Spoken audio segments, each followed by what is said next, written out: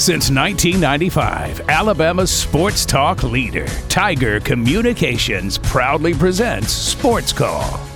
It's time to join our SportsCall crew as they discuss the latest headlines and happenings around Auburn and the entire sports world. To be part of the show, give us a call at 334-887-3401 locally or toll free at 1-888-9-TIGER-9. We're taking phone calls all show long and want to talk about whatever you've got on your mind. And now, coming to you live from the loveliest village on the plains, Auburn's first and Auburn's favorite sports talk show, SportsCall.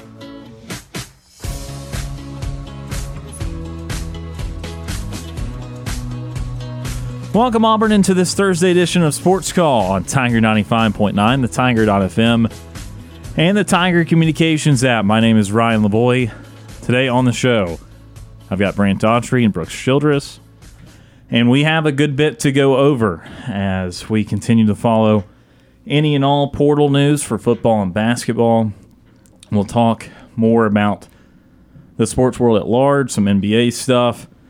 We've been working on our stream for the SportsCall stream on the website. Unfortunately, still do not have that working, and so you can listen on the Tiger.fm through the Tiger stream, also the Tiger Communications app, or, of course, after the fact on the SportsCall podcast, but do not have the SportsCall stream working just yet. Ryan Lavoie, Brooks Childress, Brant Daughtry with you here this afternoon. Of course, we'll take your phone calls on the Auburn Bank phone line, 334-887-3401 locally today.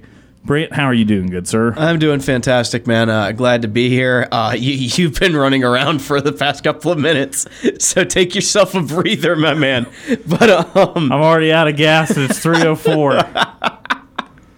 But yeah, it's going to be a good one today. Doing great. We've got a lot to talk about, like you said, more portal visits. Auburn is certainly not done in either major sport, basketball or football. So no new news, but really just more new. A lot of news to go over that we've only touched on a little bit of. So we'll have a lot more to go over. Baseball with a big series starting tonight.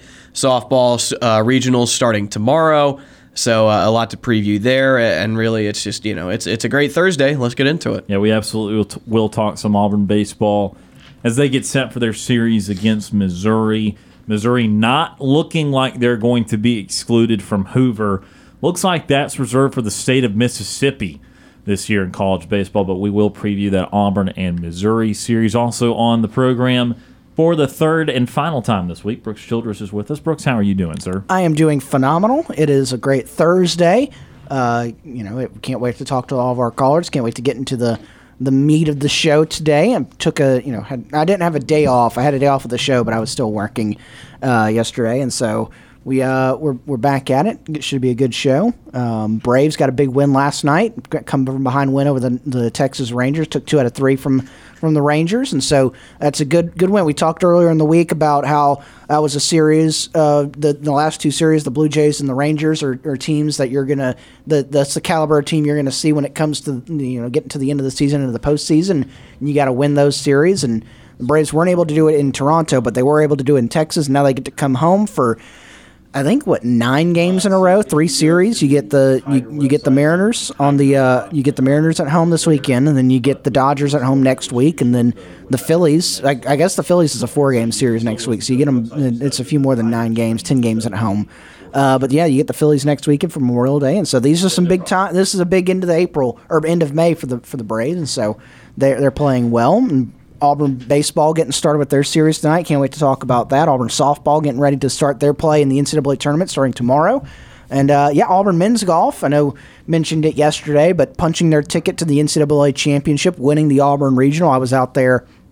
I walked around a little bit on Tuesday and Wednesday with some of the golfers, and it was fun. Got to meet parents of J.M. Butler, up there, and they're very nice folks. They're from Louisville, Kentucky, and so got to meet them, got to talk to them while I was walking with their son's group, and so it was a fun time out there, and it's a great day for a sports talk show. Absolutely, and I do again want to say that one more time, the ways that you can listen to us as we continue to work on the Sports Call Mixler, which links to the Sports Call tab on our website.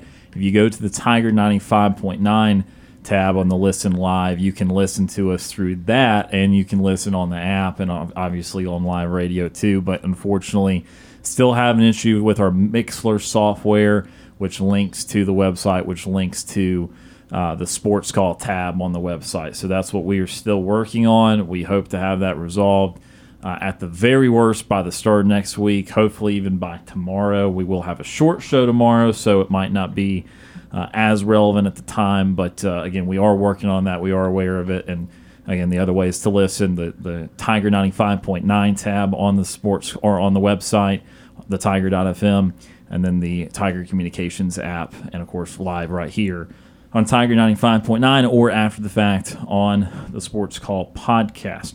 Also, a game we'll have today a little bit later in the show, 5 o'clock. Sports Call is more likely to happen. We'll give you this or that type of topics, and the guys will choose which thing is more likely to happen of some of the scenarios that are provided. Auburn, no new commits in the portal today, either football or basketball.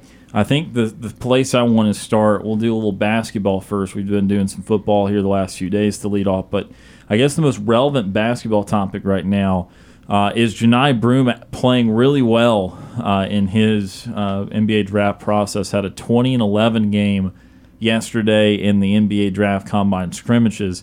I've not been able to gather from league scouts just yet if he's actually in the process of working his way into the potential second round of the draft. I would still think there's a lot of work for him to do, but he is certainly producing very high outputs here in these scrimmages and even now into the combine. I know they'll have some individual drills. We'll see how he tests in that, but we're not really sure at this point how much his stock is increasing. It's clearly increasing. It's increasing from a place that really had no chance of being drafted, so that makes it hard to quantify if he's now on the bubble of someone potentially being drafted or not. But this is a good and bad thing, I guess, to summarize it. It's good because it's awesome for Johni, and being a part of this process will obviously improve him if he does come back to Auburn. The bad is, of course, if you want him back in Auburn uniform next year, he's on his way to potentially not needing to do that if he's able to be a second-round pick in the draft. I don't know if his athletic ability would really ever warrant him being high in the first round or anything like that. I don't know if there's certain things he could work on to maybe be the very back end of the first round at his very best. But guys, obviously, it is an interesting situation because we all are glad he's doing well. We hope he continues to do well. But if Auburn were to lose him to the draft for good, now Auburn's without a competent center at that point, and now the transfer portal work gets a little bit more dire. The needs would be there'd be multiple needs at that point. Yeah, and I do think Johni is likely to come back, but if he doesn't, then you're left with Dylan Cardwell as the only true big on this team. And look, I love Dylan Cardwell, but he's not a starting caliber center. He is a backup, and he's a very capable backup. But that is what he is, and you're going to have to go out and get somebody, and all of a sudden the work gets a lot harder. The work that you didn't think you were going to have to do, now you've got to do more. And nobody expected Johni Broome to go out there and play this well. And like you said, it's great for him that he is, and it's great for Auburn that he's going out there and doing this if he does come back. But if he doesn't, well, you've got it as a recruiting tool. Hey, we got this guy. He spent 1 year here. We thought he was going to be here for 2 years, but he was so good after 1 year, he was able to go ahead and go to the NBA. So come play for us. We can do the same thing for you. That's the recruiting pitch, and that helps. But it certainly does hurt for next season because all of a sudden your all-SEC center is not on the team anymore, obviously. So you're hoping as a fan that Johni does come back, but at the same time, if he's getting grades that say, yeah, hey man, you could be drafted, like you're not going to have to fight to get on a team, then he'd kind of be dumb not to go. Yeah, I think at this point when Look, it is tough because I always say I think it's different for the sport in which you refer to, because you look at a situation where if I were to tell you you're going to be a second-round pick in the NFL, like and I can guarantee you're not going to be worse than that, then I would say go for the vast majority positions out there. However, for the NBA, the second round's the back half of the draft, so you got to look at each person's individual case. Now, I think the case for Broome to say, you know what, I need to go if there's a realistic chance I'm being picked here, is that he's already a multi-year college player. And the NBA has always devalued guys the longer they stay in college. They very much look at it as every year you spend in college is one less year of us being able to develop. You've seen a lot of good 4-year college players go in the second round. And look, to be fair, it's not without merit, because there's not a whole lot of 4-year, 3-year college guys that end up being just these incredible players. There's some 2-year guys that end up being incredible NBA players and stuff. But a lot of these foreign guys obviously did not have American college. Back when it was, you could go straight out of high school, you had your LeBrons of the world. You have one-and-done guys that go to Kentucky and all these big schools. You know, Durant, one-and-done. Carmelo Anthony was one-and-done guy at Q's. And I could go on. But they truly do start to devalue the developmental ability of someone that has not been in their program earlier on, a 19-year-old compared to a 21 or 22-year-old. So I say all that to say, you know, it would not be enough for Johni Broome just to maintain his level next year and then expect a different outcome in the draft process. He would need to truly be a three-point threat and truly be consistently the best player on the team and the best big guy in the conference all year long to really make marketed strides up a draft leaderboard. And so if he gathers enough steam and can get some recency bias of like, hey, you know, this guy is just beating everybody at these combines, we're going to pick him 40th, or we're going to pick him mid to late second, we will pick him, then I think he should go.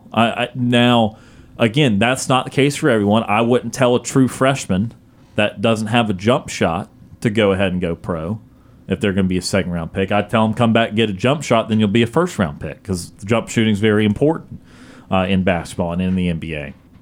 But I think in Johni's case, you know, he would have a fair argument to make for that. Now, again, looking at this Auburn perspective, we've talked about how Auburn got off to a pretty good start in the portal. The Denver Jones signing was excellent, but it has lacked some steam here in the last month. And Auburn's, just not gotten anybody new into the fold, as they've kind of waited for these various decisions to take place so they know exactly what they have to work with.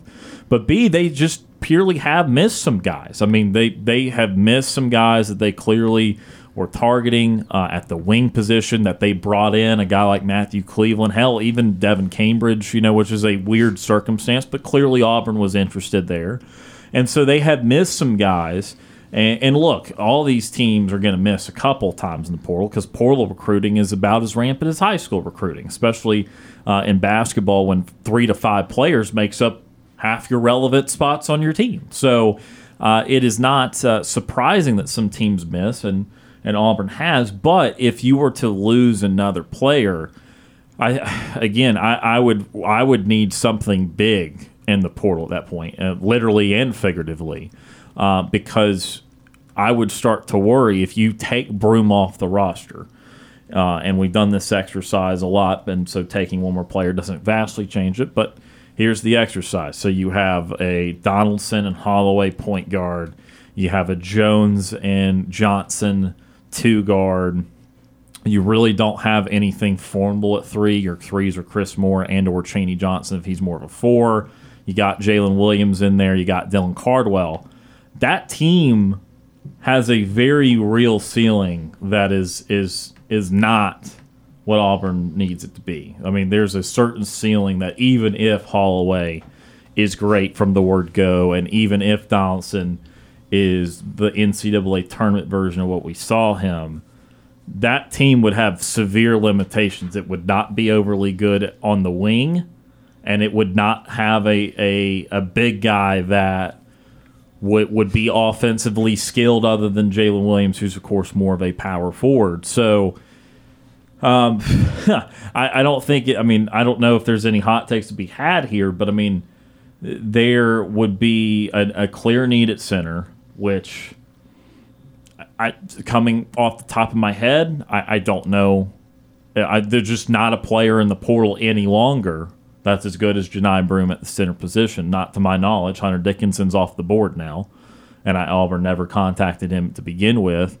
And then there would be still that need at wing where we've had debates on this show. 3-guard lineup or a true small forward, a true 6'6" to 6'8" type of guy. So I don't know. Here's my question: is what's the appropriate fear level? Is there a panic meter that's activated if Broome leaves? How nervous would you be about the remaining process and about what would be needed to get the team? Where would you think the team would be at this point in time if Broome were to be able to go pro here and keep his name in the draft? I don't think you're going to panic unless you have to enter the season with only one true center. If Dylan Cardwell is the only true center on your team when the season starts, then I think that's panic time. But even if he's not, then like you said, there's not really anybody in the portal who is as good or better than Janai Broome. There's nobody that can fill his shoes. You would bring in a guy who's filling a position of need that is not as quality a player. So like you said, the ceiling is now a lot lower than what you hoped for. And nobody knows if Auburn's going to compete for a title this next upcoming season, but they certainly expect to compete for the SEC, and that gives you a chance if you can win the SEC. So I don't know what my panic level would be, but certainly the ceiling is a lot lower. I think the floor is about the same, but I think the ceiling is not nearly as good. My panic level would not be that high to start off with. If you say if we had to make the decision today and Janai Broome says, I'm staying in the draft, I'm not going to come back to Auburn, my panic level is not going to be that high, but I think Bruce Pearl and this staff has to show a little bit more success rate in the transfer portal going forward from that point to the start of the season for my panic level not to go up. I know Bruce Pearl has proven himself in the portal before, but like you mentioned, Ryan, there's been some misses this year, more than we've been used to seeing these past few years. And I know that kind of sounds like we're missing on guys on the portal. Woe is us. We've been having such good success. But when you're looking at it, they have had a lot of success recently, and there's already. You've already seen the articles out there from our friends on the beat. Auburn's probably not going to fill every single scholarship spot going into this year for basketball. A few of those scholarships are probably going to go to walk-ons, or you're not going to bring in guys. You're not going to bring in as many guys that's going to fill that in.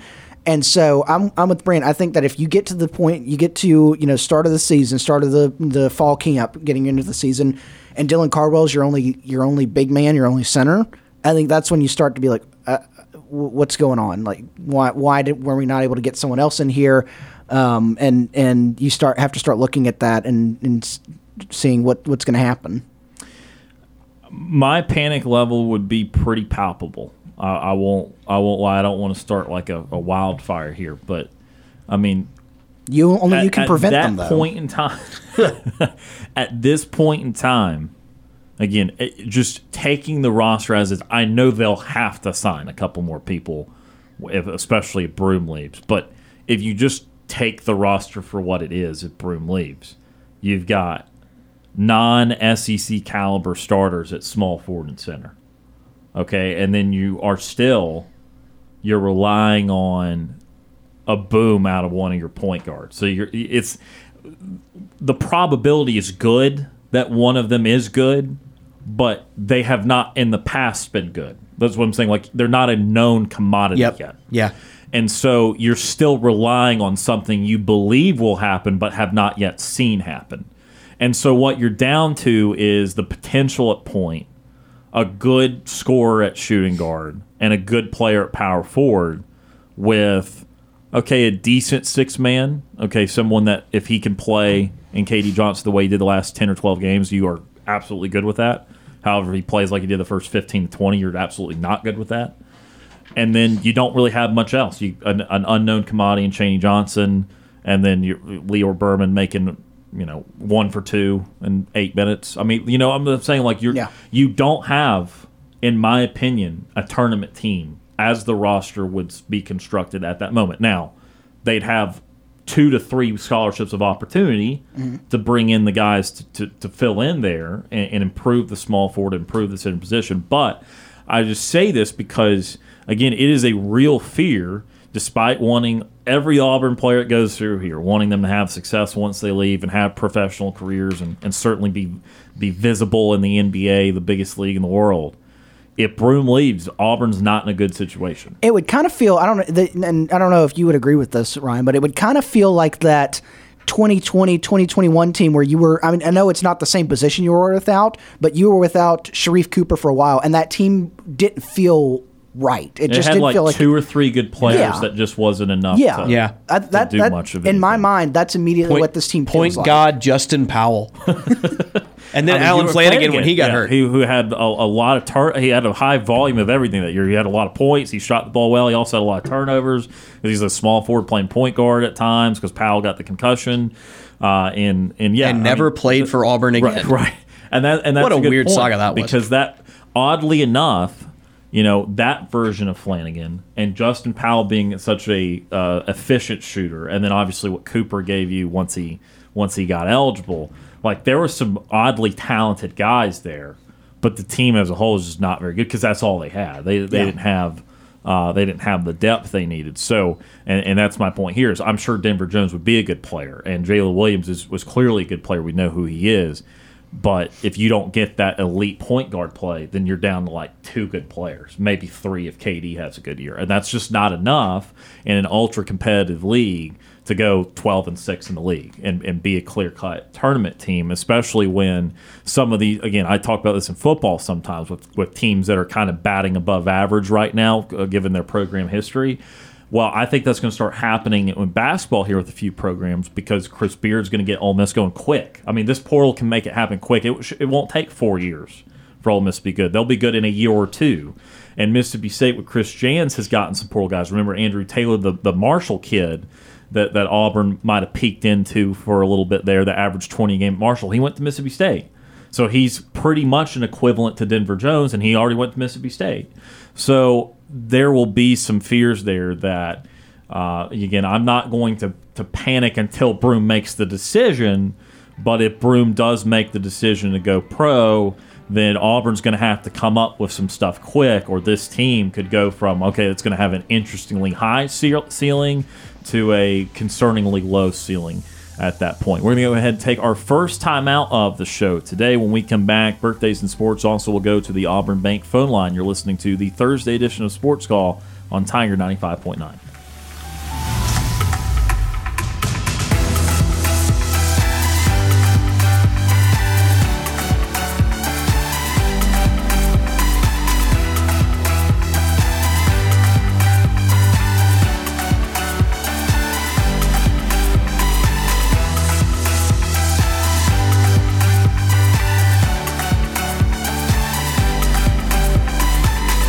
Stay tuned. You're listening to the multi-time Abby Award-winning Sports Call. Want more Sports Call? Check us out online at sportscallauburn.com.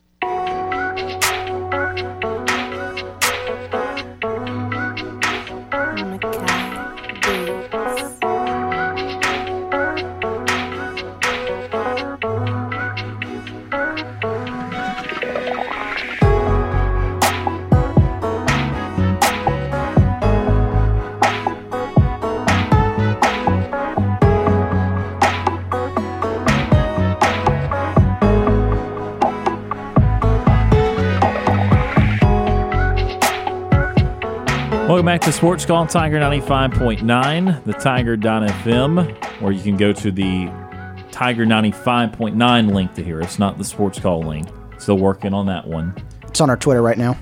And it is. If you follow us on Twitter, okay, we've got it tweeted out. You can just go to Twitter, Go to Tweeter. Just click the link. Get taken right to where you can hear us.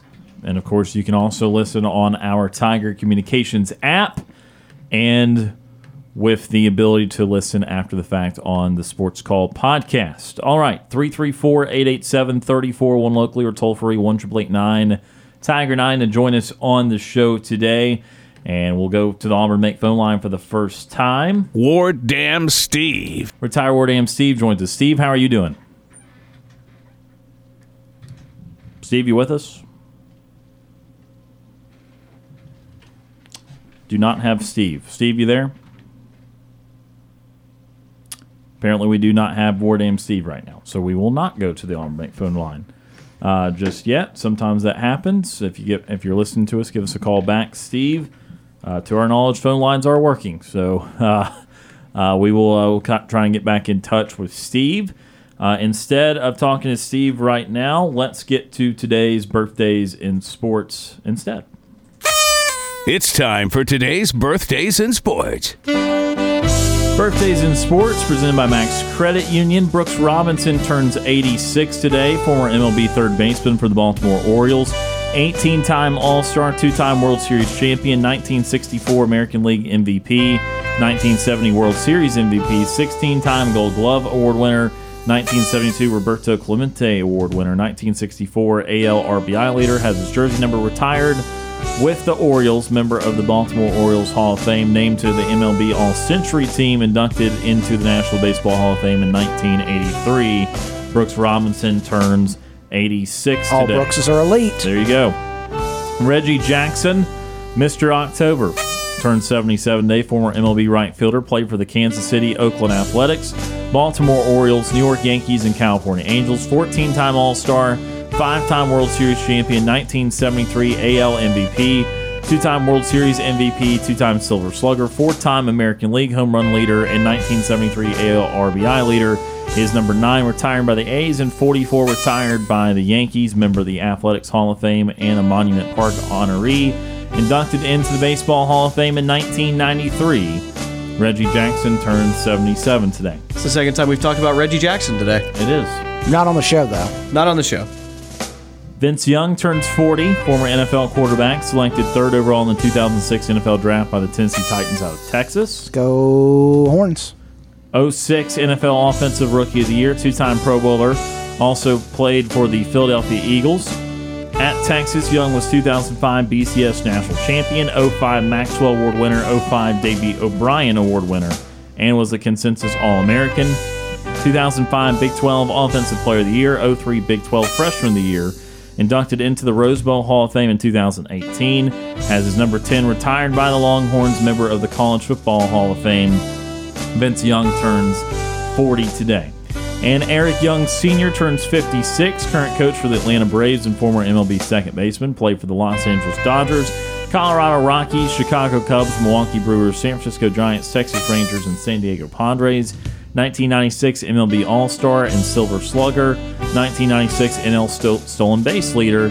As a coach, Young won the 2021 World Series with the Atlanta Braves. Eric Young Sr. turns 56 today. And those are the birthdays in sports presented by Max Credit Union. Brooks Robinson, 86. Reggie Jackson, 77. Vince Young, 40. And Eric Young Sr., 56. All right, let's try our Auburn Bank phone line again. Hopefully we've got Ward Dam Steve now with us. Ward Dam Steve. Steve, are you there? Hey, guys. Hey, Steve, how's it going? Good afternoon. Thank you for taking my phone call. I enjoyed the comments you've been talking about, the issue with Gania Broom and generally with, I guess, some of our so-called commitments, decommitting. So what do you think? What are your thoughts, guys, that this is happening? How come we've lost the people that we've lost, and why are we struggling to get some people to see us as being an attractive program? Now, I see right here that we apparently are looking after a person by the name of Chad Baker Lazaro, who played at Duquesne and then transferred to San Diego State, and now is at Northwest Florida Junior College. But he's not our Gania Broom replacement, though. Right. Yeah, I think with the college stuff and portal stuff, I think are two different issues. The high school players and the portal stuff, I think, are two different issues. I think the high school thing is more about Auburn trying to kind of one-up themselves in a sense and try and get even higher-rated players that they feel that they're going to be in on, and I think that's what certainly explained the Peyton Marshall deal. Now LeBaron Philon was a little different, but also you got to remember that they've got a wealth of point guards kind of already committed here between Holloway and Pettiford here in a couple of years. So I think that was more of a logjam situation. I think Marshall's more of a trying to upgrade situation. The portal deal, that one is where it's a little tougher look because they do have some needs that are clear this year, and they were targeting several different players. Obviously, they got one of the very first ones that they targeted in Denver Jones, but they've just not secured anything since then. So, it is going to be interesting to see if they can still come up with one or two more guys that will really help them. But obviously they've been a little disappointing since the Denver Jones signing, and they still have a little work to do. And if Johni Broome is not back, then they've got a lot of work to do. Well, let me throw these, pieces of information that I gathered from reading 247 Sports writers' comments and also Bruce Pearl's comments. However, what I've, summarized or concluded is that he has told or encouraged supported players on the basketball team to leave Auburn and go for the NBA draft if he says there's enough evidence that they could be the first-round draft pick. But if not, then he's, from what I read, his comments to the players would be, you need to come back. And I've not seen or read any evidence that Johni Broome is a first-round draft pick in the NBA. So my conclusion is that he's coming back if he knows what's good for him. And NIL money probably would do him even better than going to the NBA. But guys, tell me where my reasoning is flawed here.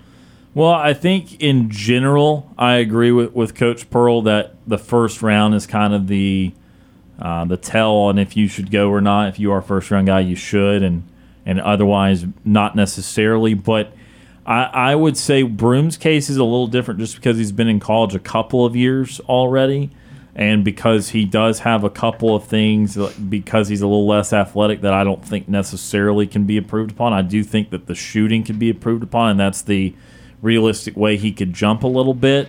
But I think that his case, if he's able to take what was really no draft stock and then take it into all of a sudden he's looking at actually getting picked, that kind of rocket surge is not guaranteed next year. And he would have to play, because he loses another year of development with the NBA because the scouts just value as much time with them as possible.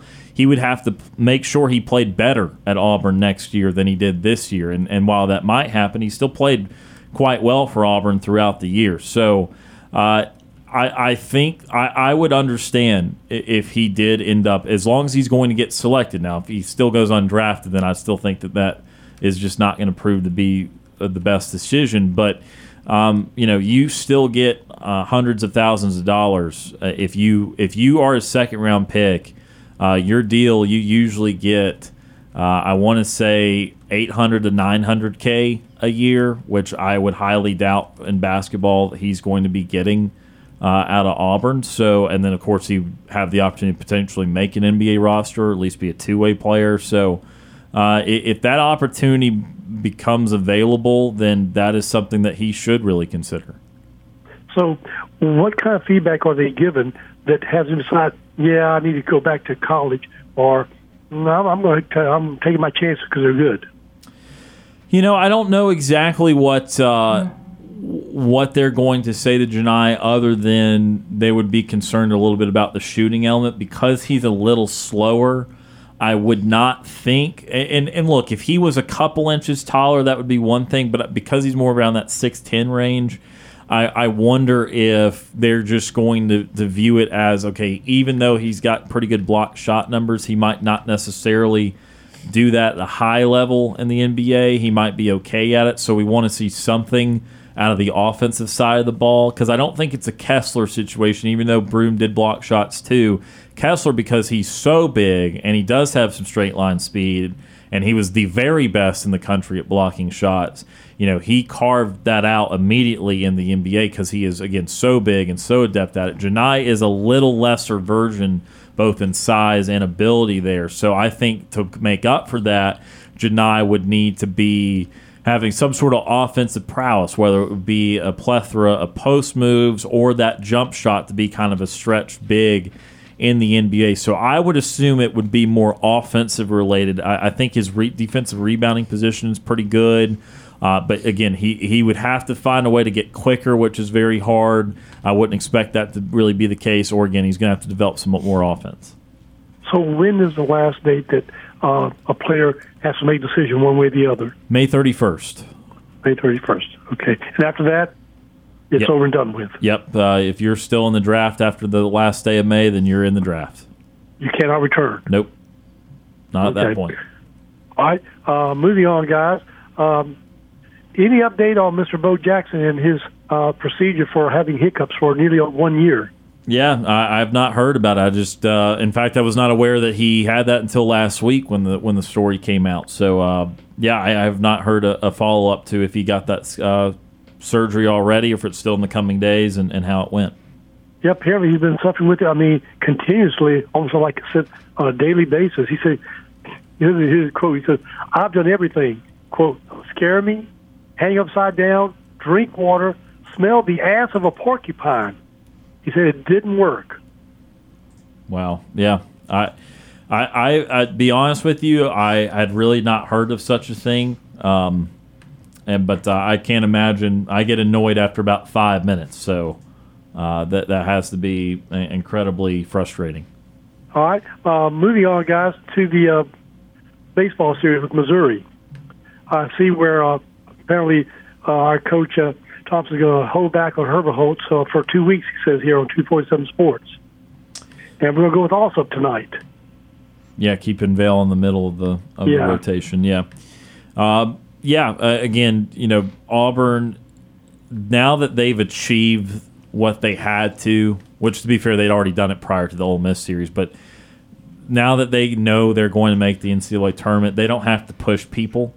And unless they did something drastic like either swept Missouri or got swept by Missouri, I really think they're going to be a 2 seed. I don't think they're going to move, because they're right in the middle of twos. If you look at the projections, they're lined up with like 7, 8, and 9 seeds, which puts them, 23rd, 25th best team in the country. That's right in the middle of 2 seeds. So it would take a lot to drop, and it would take a lot to move up. So in that case, with Herbert Holtz having some discomfort, you need him for the postseason, and even more so. Even though the SEC tournament's important, the NCAA tournament is the most important, obviously. So he's got to be right for that. He's got to be available for that. He's been a part of this resurgence, this improved pitching, and so they've got to be careful with him. So being a host regional is pretty much. Yeah, there's a small. They got to sweep Missouri, and then they got to do damage in Hoover. They'll have to. The good news for them is they're in the SEC, therefore they're going to have opportunities to better their RPI and to play good teams and beat the creme de la creme. But again, it is being 7 to 10 teams away from hosting a regional with only 1 series left, and then conference tournament. Again, You've got to think big with what they've got to do. And Missouri being one of the lesser teams in the SEC, this is not going to be a tremendous help to that RPI or to that resume, a home series against the number 12 team in the league. So, again, that's why you got to sweep it and then come up with some fun stuff in the SEC tournament. Yeah, of course. I'm always reminded of, Tom Peavy's comments, anything can happen. However, I'm looking at this stats here, and Missouri is 1-11.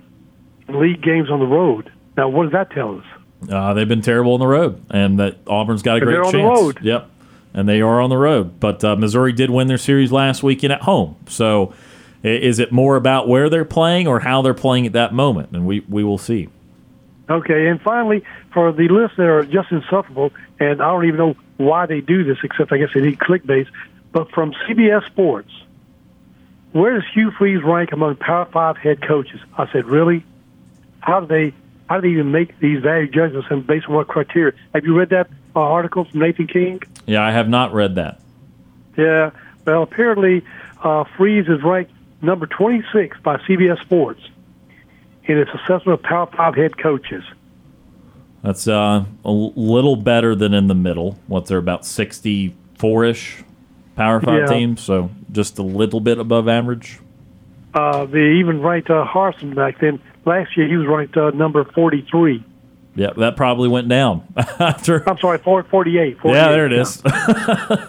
And probably did not get better. So here's their listing for the SEC coaches, according to CBS. Jimbo Fisher is ranked number 20.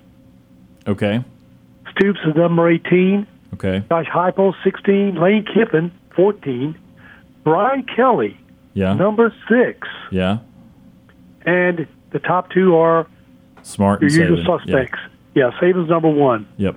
So there you go. Now, among the first-year Power 5 coaches, Freeze is second only to Luke Fickell. Okay, from his time at Cincinnati, where got them into a playoff and had good years. Okay. So, guys, why do they do this stuff?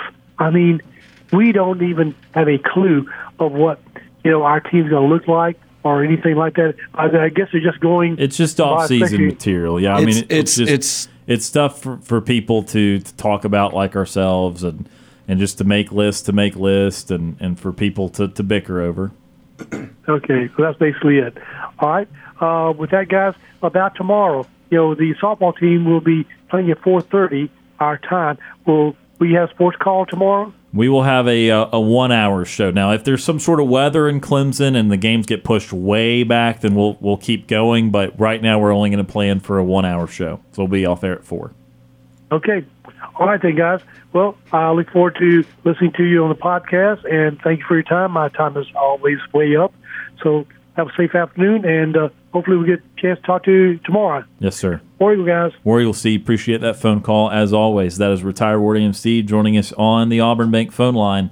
Only got a couple minutes left in the hour, just talking some of those items at the end there. Again, reminder that there will only be a 1 hour show unless something wild happens. Even if it looks like airtime might be 4:20 or 4:30 instead of 4:15, we're going to keep it to 4 o'clock unless something wild's happening. The good news is we come on air at 3, and the Clemson game should be an hour into it because Clemson plays before Auburn. They play at 2 o'clock against, I believe it's UNC Greensboro, as the 4 seed in that region. So we'll know how that game's kind of flowing. We'll adjust on the fly if we have to. But unless something drastic's going on, we're going to keep it to a 1 hour show tomorrow. And then, Auburn, Missouri coming up. First game of that series tonight. Can't deep dive here in just about 120 seconds. But, Brooks, you'll be going tonight. Yeah, I'll be there. Final game of the season. What you going food-wise? Oh, man, I don't know. Because this is the last time, man, unless they host a regional, which is doubtful. I've really latched onto the barbecue tent they have there. There's a barbecue tent that's right inside the main gates, and so I've latched onto that. But last time I was out there, they were out of everything that they were trying to cook everything, and I was like, I'm hungry now, so I had to go get a hot dog. So it may be possibly Chick-fil-A at the game. It could be Chick-fil-A, but also I could very much hit that barbecue tent up. Did you appreciate this year the new grab and go station? Did you enjoy that? I only did it a couple times. Yeah, it was good for convenience, but they didn't have everything that I was looking for. It was very much like here's candy, here's popcorn, here's nachos, go. And hot dog. Yeah. But is that more of a Plainsman Park issue as a whole? Are you talking about they didn't have things that they have in other places of the park? Yeah. Oh, okay. It's like they didn't have sausage at that stand. They didn't have you could go and get a dessert at the down the right field line. I'm still listen. I'm still a little salty that they took away the grilled cheese stand from like 5 years ago. Oh, they had so they can do no right for you. They had a phenomenal grilled cheese. Well, they earned some points back when they put Conecuh sausage in, but when they took away that grilled cheese stand about 5 years ago, it hurt me. It hurt me in my core. It was a good stand. I never partook of that because I feel like I only go to like 1 or 2 a year. And so I had not had that. The grilled Southern Charm, which was Texas toast, American cheese, pimento cheese, bacon, and jalapenos. Woo! I don't like pimento cheese, but I like everything else about that. So good. You tell me bacon and jalapenos, that's a combo that goes together on a lot of great sandwiches. Some nights I wake up thinking about that sandwich. Wow. Well, bring it back, Auburn. Bring it back, and then Brooks will go every game instead of just darn right game here and there. You want a new season ticket holder? There you go. All there. Lay it all on the line there. We are out of time for hour number 1. Although the wife may not appreciate that. Yeah. Shared finances now. That's how it works. But out of time for hour number 1. Stay tuned. A lot more Sports Call after this timeout.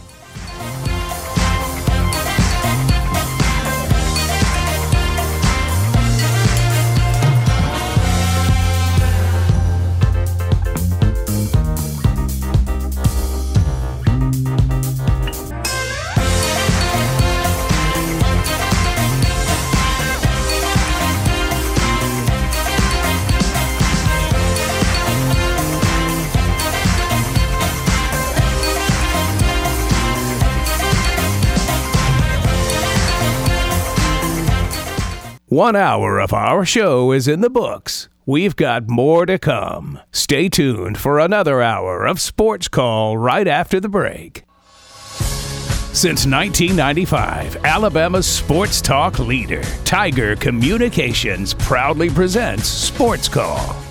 It's time to join our Sports Call crew as they discuss the latest headlines and happenings around Auburn and the entire sports world. To be part of the show, give us a call at 334-887-3401 locally or toll free at 1-888-9-TIGER-9. We're taking phone calls all show long and want to talk about whatever you've got on your mind. And now, coming to you live from the loveliest village on the plains, Auburn's first and Auburn's favorite sports talk show, Sports Call. Welcome back. Hour number 2 of Sports Call right now. Tiger 95.9, Ryan Lavoie, Brooks Childress, Brant Daughtry. The world may never know what was said before coming back on air, and I hope they don't.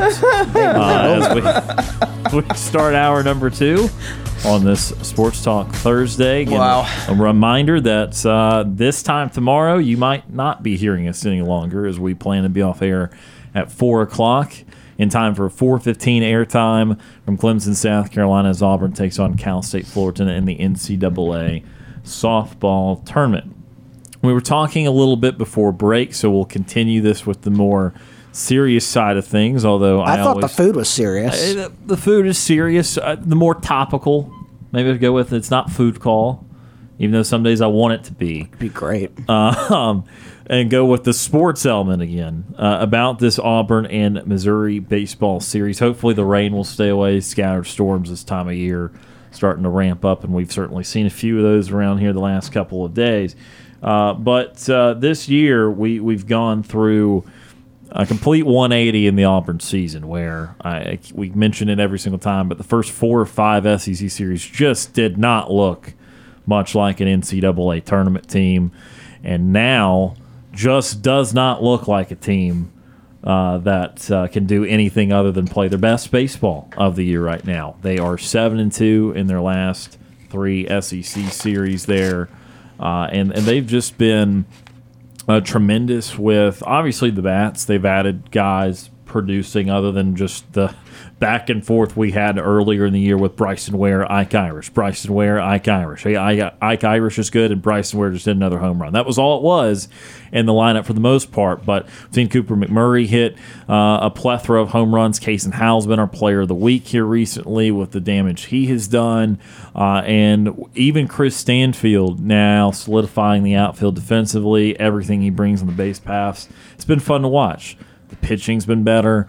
And now Auburn finds itself solidly in NCAA tournament position with probably not much room to move, which is not necessarily a bad thing this time of year. I'm a little victimized by softball being on the edge as it came down the stretch there, and then not getting any love there. So maybe it's a good thing that Auburn's not like 18th right now, that they're more like 24th, 25th, and they know that they're solidly a 2 right now. But guys, as we look towards this Missouri series, Missouri again, I believe 12th in the SEC coming in to the series.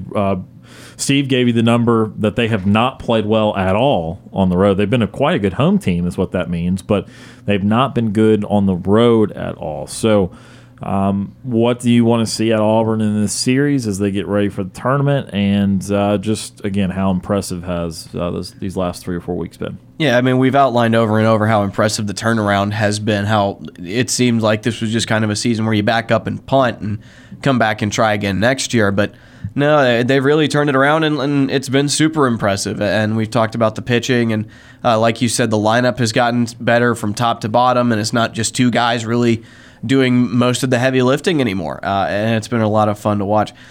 This weekend, I want 2 out of 3. I don't believe in asking for sweeps. I feel like you've got to get a little bit lucky to get a sweep. You've got to execute everything perfectly 9 times out of 10 to get a sweep. So I'm going to say I want 2 out of 3, especially since I can't remember which guy they're resting, but they're resting one of the starting pitchers, Herbert Hulse, so they're not going to start him. So you're going to your 4th weekend starter, so that you could very well drop that game. And it would suck to drop a game to a team as bad as Missouri, especially a team as bad as Missouri that is as bad as they are on the road. But I feel like 2 out of 3 win the series. That's a reasonable ask, and it sets you up pretty well going into Hoover.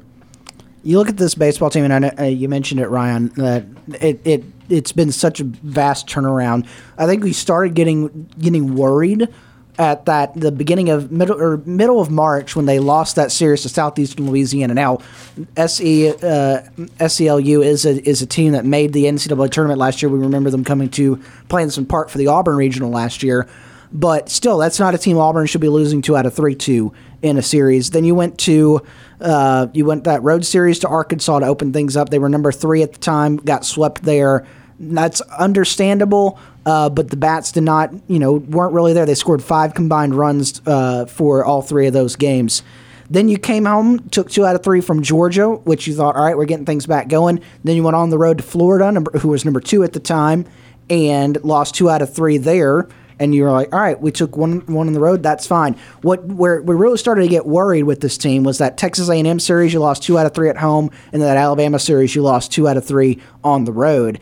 And we went into that Mississippi State series, and I think everybody on this show said this is a pivotal win, because at that point both teams were on the bubble for an NCAA tournament, and we said whoever wins this is going to put themselves into that bubble and put them into the NCAA tournament for now.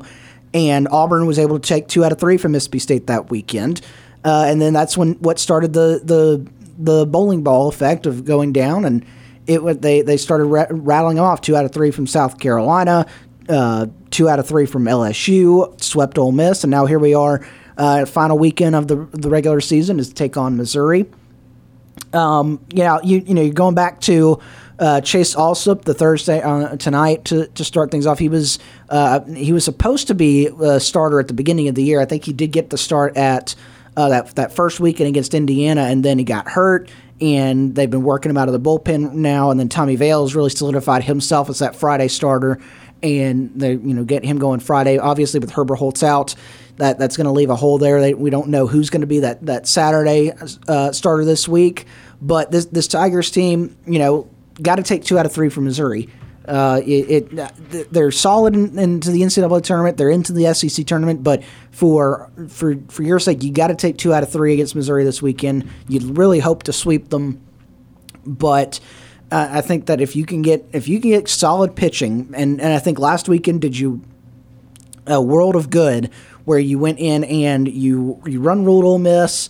And you almost run-ruled them, so you didn't have to use a lot of guys out of the bullpen and have to keep going back to it. And then you had the whole week off this week. You had that Jacksonville State game canceled. I think giving the bullpen quite a bit of rest this week really is going to help this team out going into this weekend, especially if you get into some trouble one of these games against Missouri. But it's amazing what Butch Thompson's been able to do to turn this team around, at least get them into the conversation of could they be a host team this year. It like you guys have said and like we've talked about all week, still going to be they're still part of the hill to climb to get to that host position. You got to at least sweep Missouri and then do some damage in that SEC tournament. But getting themselves to that potentially a 2 seed somewhere. You've done a dang good job for this coaching staff, especially when we were looking at it and we were just at the beginning of conference play to the middle of conference play where we were worried game in and game out about that pitching staff, and it is just especially with Tommy Vale solidifying himself there really helped things out. All right, so you talk seeding in the NCAA tournament. What other tournament seeds? The SEC tournament. Are you ready for this complicated mess? Yeah. Of how Hoover does this? I say Hoover does it like the city of Hoover is responsible for seeding the Southeastern Conference's baseball tournament. But, all right, so right now Auburn at 14-13 in the league, okay? So let me give you all the standings. Arkansas's 19-8. They can't catch them. SLU? That's not a school. LSU is a school. No, SLU is a school, but not in the SEC. Well, correct. You got me. There we go. LSU is 17-9. So I suppose they had a game canceled along the way. So they can't drop the 13 losses. They're ahead of Auburn. That can't be. Auburn can't catch them. Auburn can't catch Florida. They're 18-9. Vandy's 17-10. I would not think they'd catch them. Auburn have to sweep and Vandy get swept. That's not likely to happen. Both of those things. South Carolina's 15-11. So that's a game and a half up Auburn. Kentucky's 15-12. That is a singular game up. And Tennessee has the same record. That's 14-13. Auburn cannot be caught by the Mississippis or by Missouri or by Georgia. So Auburn cannot fall below 10. Now, if Auburn got swept and A&M did some sweeping this week, A&M's 12-15, Alabama's 13-14. I'm not familiar off the top of my head with who everyone has, but anyway. Alabama's got Ole Miss this weekend. I know that. That's not good. That's one of the series that Kevin Ives told us to watch out for this weekend if you're an Auburn fan. Let me hold on. I saw the tweet go out a little bit ago about games to watch this weekend. Let me see if I can find that while you keep going. So right now that puts Auburn, as we stand today, Auburn is the 7th seed in the SEC tournament. Okay, they can realistically get to 5. They could also realistically drop to 9. I guess they might not be 7. I don't know how Tennessee-Auburn tiebreaker shakes out. They didn't play. I don't know how that works. So Tennessee and Auburn have the same record and 7th place. So one of them's 7, one of them's 8. Then Bama's 9 at 13-14. A&M unlikely, but still involved there. They're 10th at 12-15. So Auburn can finish anywhere between 5th and 10th in the SEC, and they're right in the middle of that. The reason that this is significant, if Auburn got to that 5 seed, well, they're still on the first day. So they can't get the double. They can't get, what I'm saying is they can't get double elimination part of the tournament. They can't get the bye. 5 through 12 all plays, single elimination. But the 5 is obviously a good seed because you're playing someone like Missouri or someone like Georgia in that first game. I mean, you're playing the last team to make it into Hoover. So the way the SEC tournament does it is that first day is all single elimination. You lose that game, you are out. But 1 through 4 get a bye, and then the 4 winners of Tuesday advance to a double elimination form of the remainder of the tournament. And that just gets so damn convoluted. I don't know what to tell you as far as when all. I mean, they have it bracketed out, but it would take so long to tell you all the scenarios there. But long story short, it does not look like Auburn can get to 4, which means Auburn really cannot get into that double elimination stuff. They will have to play on Tuesday. They will have to play a single elimination game to earn the right to play at least 2 more. If they're in the 8-9, well, you can figure out it might be Auburn and Alabama in the 8-9 game. That is a very real possibility. If Auburn can stay ahead or win a tiebreak with Tennessee, they should feel good about being the 7 at that point. Then they'd play the 10. That could be Auburn, Texas A&M is who that could end up being. If Auburn had a great series against Missouri and a team or two fell off, Auburn could be the 6 or the 5.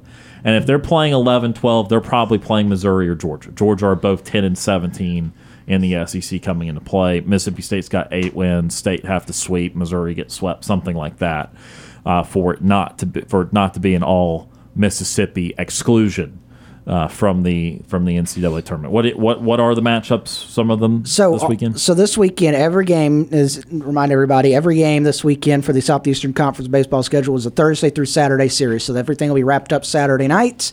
We'll know the seeding of the SEC tournament by Saturday afternoon, probably about 6 o'clock. The last games start about 4. Or 2 o'clock in the afternoon on Saturday.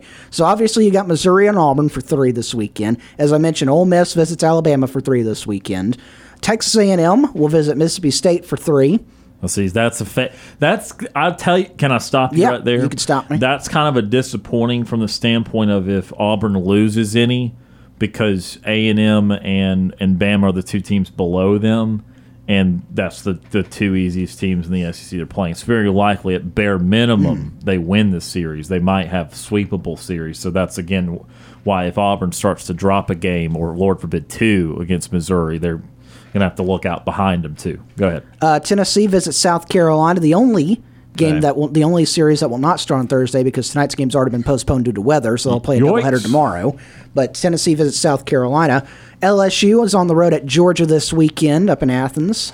Very interesting series. Florida visiting Kentucky this weekend, and that means, and as you said, it wasn't likely for Vanderbilt to get swept, but they're facing the number 2 Arkansas Razorbacks this weekend. Arkansas visits Vandy on the weekend. So Auburn fans need to root for Arkansas to sweep Vandy. Now, to be fair, Auburn's 3 games back. I don't know if Auburn and Vandy end up at 17-13. Who has that tiebreaker? Yeah, I don't know. And they didn't play each other this year, so it would have to go into common opponents. I do not know. So that's why it's not guaranteed, and I'm just kind of writing that one off because so much has to happen. It might not even be doable. The thing that seems significant there of everything you talked about is the Florida-Kentucky series. That's a clear rooting interest for Auburn.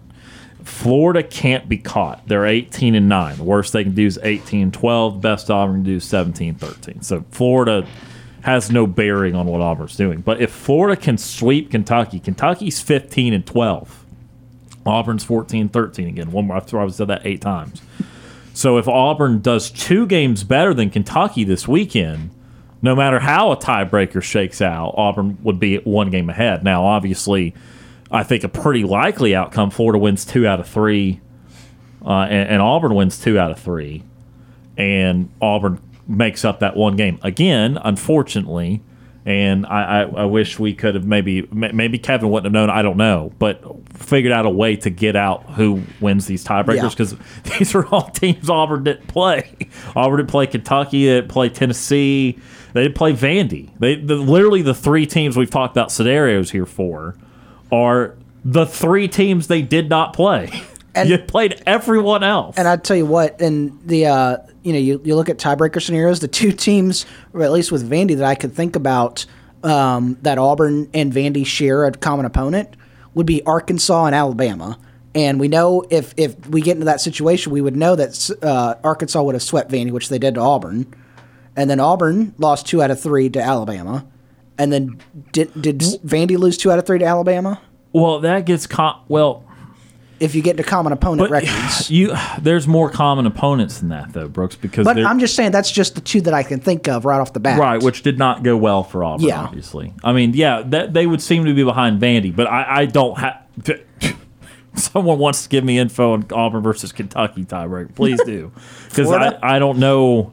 I don't know all that. So I get crazy with these kind of scenarios. They all play out, and it's never that wild, and it's never too dramatic, and I make it into a bigger deal than it is. But what I'm saying is Auburn's in a very tight place, and it's not. Fortunately, it's not a tight place on them making Hoover or not making Hoover. They're going to make it into Hoover. It is between about 5 or 6 and 10. That could all kind of flip flop. in the final week, and Auburn's right in the middle of it. They are tied for 7th with Tennessee. And so that's why I care about the Kentucky series, because they're 6th. Who did you say Tennessee had? They're at South Carolina this weekend. That's a tough one, too. So if South Carolina can win 2 out of 3 and Auburn win 2 out of 3, then Auburn is definitely at least 7.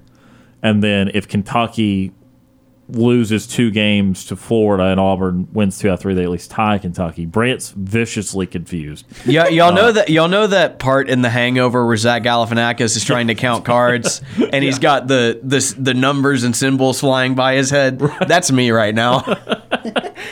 Well, we will have piece of the puzzle answered tonight. Everyone will play some SEC baseball except for Tennessee, South Carolina. Yep. Everyone will play some SEC baseball, weather permitting. And maybe some of these scenarios already get quelled by the time we talk to you again tomorrow. But there's a lot of scenarios for Auburn baseball. Simply put, Auburn wins some baseball games, and they'll be in a pretty good position coming through. They'll be in the single elimination format on Tuesday. They'll have to win to advance to the double elimination on Wednesday. But Auburn's going to Hoover. Auburn's between 5 and 10. And we'll see how it all plays out this weekend. We're going to take our first time out of hour number 2. Brant's brains can cool off a little bit after all that math. The steam's rising. You can smell it. Right. Cool off after that. And we will have some recruiting news for you. I got a basketball recruit to talk a little bit about. And we want to talk a little bit about some visits lined up with some Central Phoenix City players in football. We'll come back with all of that next on Auburn's first and Auburn's favorite sports talk show.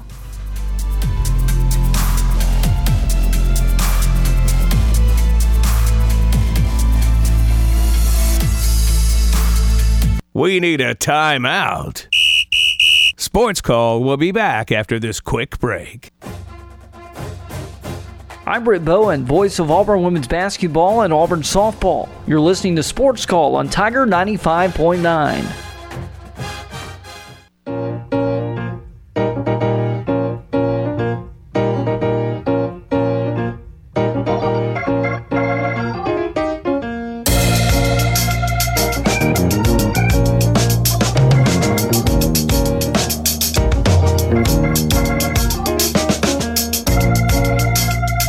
Welcome back to Sports Call on Tiger 95.9. Ryan Lavoie, Brant Daughtry, Brooks Childress here this afternoon. Talking all things Auburn, all things sports world. Coming up in hour number 3, a Sports Call more likely to happen. We'll have a few topics from both college and professional ranks. Go a little bit of everywhere. Might even have a situation where I give one person one topic and one person another topic. We'll see. We'll see how it goes. Can my topic be Phil Mickelson just planting a ball into in front of the hole? Sports Call more likely to happen. Brooks. Does Live Golf get to finish their broadcast on the TV network that paid money to get their broadcast rights, or do they air reruns instead? That actually happened last week. We were talking about that before the show. But my favorite part of that is that it came out that Live Golf was no longer going to be releasing their viewership ratings. Yeah, that's when you know you're down bad. Yep. Down very, very bad. Nothing to be proud of with their ratings is what they're saying there. Justin Rose almost hit that. So Brooks watching some PGA Championship closely. It is on the TV here in the studio. But before we went to break, teased you about a couple of Auburn recruiting nuggets. Going to talk about them very briefly here. We'll start with basketball since we opened the show with it. And there's been this player that Auburn has started to recruit here. Again, we've been pretty hypersensitive to guys they've been recruiting, and maybe that's made it look like they've even missed more guys than they have. But Chad Baker-Mazara, and this is someone that Steve brought up, and I bring him up here just to give some more numbers to what we're talking about, because now Kentucky's gotten in on him. So if you were wondering about the notoriety here or questioning if this was a big deal, if Kentucky basketball's recruiting him, that's the equivalent of Alabama or Georgia football recruiting them. So, the offer sheet scouting seems sound here. So this kid's 6'7". He's a pretty big kid coming out of San Diego State. He went the JUCO route this past year. Now, JUCO is something maybe 10 years ago we talked a lot about, or would have talked more about in terms of relevancy to teams needing to add one or two more pieces. So this 6'7" kid at his JUCO last year, 15 points a game, 3.5 rebounds, 2 assists. Great. Here's what makes me obsessive. 153 point attempts. Made 47% of them.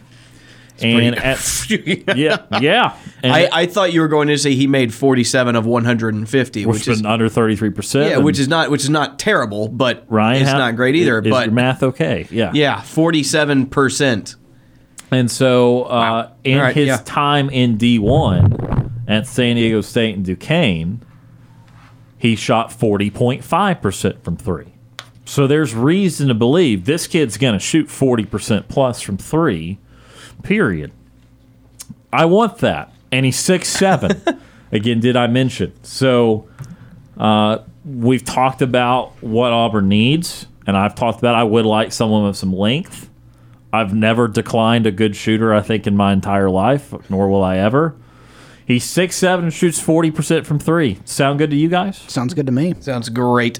So that is Chad Baker-Mazar. We'll keep you up to date on that. That is someone that Auburn has clearly started recruiting in the basketball ranks. And then football-wise, let's go there now.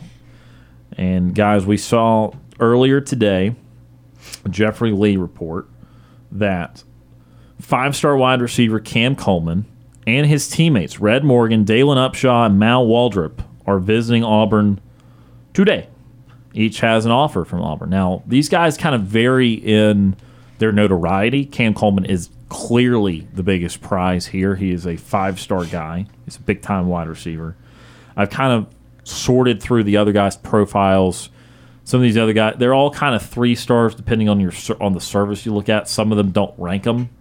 On3 has them all as at least a 3-star guy. 247 didn't rank. I believe it was Upshaw and one other player here. So, I mean, this is a significant haul. It's clear there's a clear headliner here. But when you guys hear of 4 kids on one visit from one school, I mean, just what comes to mind for you? Well, these kids are all from Central, right? Yes. So, yeah, yes. Very close to the area. It makes me go, dang, Central has a lot of really good players, which they do. I went and watched them play this past year when I was calling for Smith. They're pretty dang good. Yeah, Cam Coleman's really, really good. He's a really good receiver, and obviously all those other kids. He's, like you said, he's the biggest prize, but it cannot hurt getting a kid's high school teammates in, you know. And I think if you get one of them, you're more likely to get the rest of them. So you may be just going, hey, we get a major contributor in Cam Coleman, and we have a couple of other guys. Between the 3 of them, one of them's bound to contribute in some way. So you're using 4 scholarships for one really good player and one guy who's going to contribute. Maybe you get lucky and they're all playing at some point. So I think that means, yeah, if you can go get all of them and you are guaranteed to get all of them, go get all of them. Before I turn it to Brooks, these other kids, okay, they're 3-star guys. 1 or 2 of them might end up with some offers that, again, are on the same level as Auburn. 1 or 2 of them might not. We'll still see here. Right. In general, I mean, what are your thoughts on if it is? I have no idea if it is. I don't hear of this kind of thing happening too often. If it is a package deal, are you okay with taking a couple of guys that you normally would not recruit to land the big fish? Or do you say, no, I'm only taking guys that I feel like we would recruit no matter what, and we can honor maybe part of the package deal, but we're not just taking anyone to take anyone just because you're a big deal? Right. I don't think you want to make a habit of it. I think it depends on how big the big fish is and how big the smaller fish are. You've got to think that these guys are going to be able to contribute at some level. They are going to be worthy of one of your scholarship spots because you only have a limited amount. So you're not going and getting guys that are just, they're going to be on your practice squad. You know, you're not going to get those guys and let them take up a scholarship spot. You're saying, okay, all of these guys have a chance to develop into a guy that 2 or 3 years down the road can be regular rotational players for us and maybe evolve into a starter. So you're not going to go out and just hand scholarships to guys that are never going to contribute. But it reminds me, a couple of years ago, it was 2019, Derek Brown was projected as a first-round draft pick, and he was, everybody in the world, myself included, thought it was a foregone conclusion that he was going to go to the NFL because he was a first-round guy. He was going to get picked in the first 32. And Auburn offered his younger brother, Cam Brown, who was a linebacker. Cam was a 3-star guy, I think. And Cam committed to Auburn. And it basically was saying, hey, we're using a scholarship on Cam Brown, a guy who was a 3-star player who may or may not ever play. He actually just entered the transfer portal. He never did seriously play for Auburn. But we're going to use that to get Derek Brown back for one more year. And Derek Brown came back for another year, ended up being the number 5 pick in the draft that next season. So, and I think that if you can get something like that, then yeah, it's worth it. Because again, I've said it before, I think that 2019 defense is the best I've ever seen live. That team, that 2019 defense was incredible. I also think it's a good thing if you're trying to, if you're doing like what I think that Hugh Freeze is doing and is trying to rebuild the high school relationships in the local area.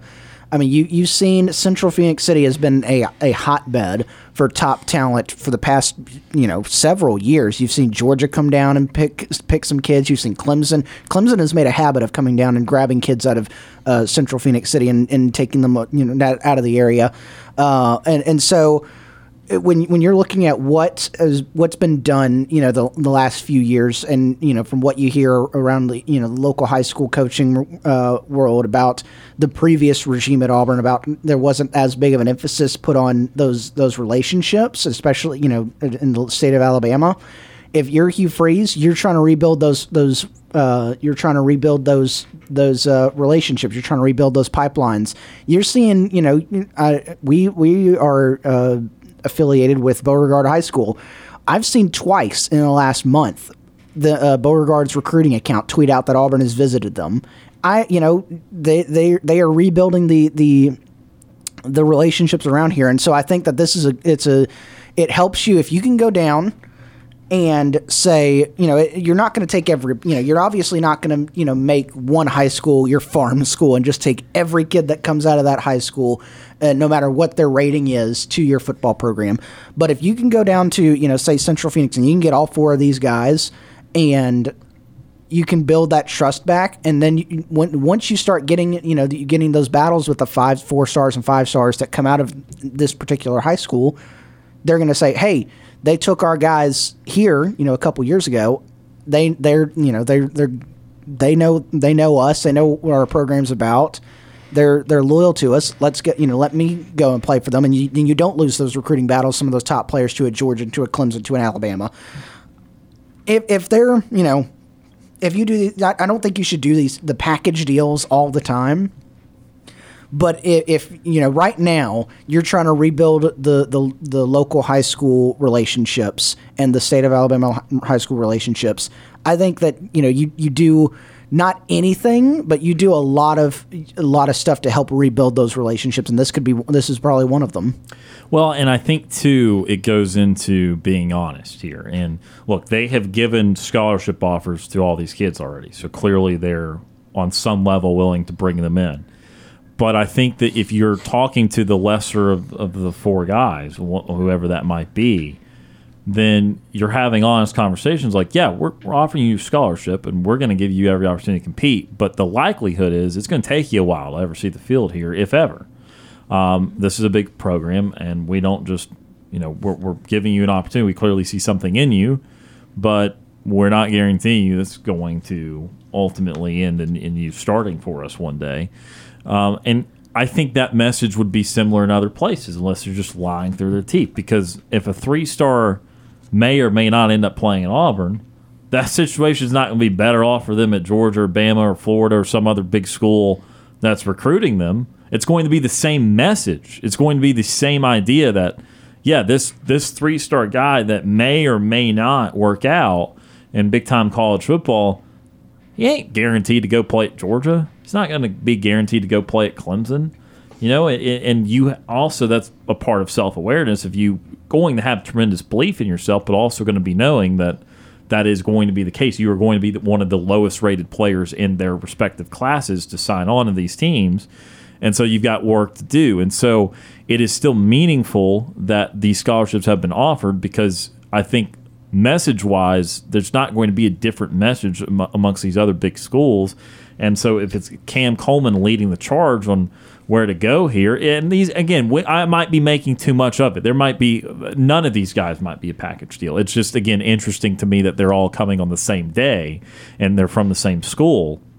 But, it's still going to be Cam Coleman that's going to have the kind of unparalleled impact here on where he wants to go, and the high profile that he is, where these other guys are going to be nice, but obviously Coleman is the one that everyone's kind of revolving around, and we'll see if there's any pull from these other guys if Coleman wants to play with him, or if this is just merely coincidental and he could not care either way whether he plays with them. But 4 kids from Central Phoenix City visiting Auburn today, including the 5-star wide receiver Cam Coleman and those other teammates of his at Central, Red Morgan, Dalen Upshaw, and Mal Waldrop. I believe I saw Morgan is a safety.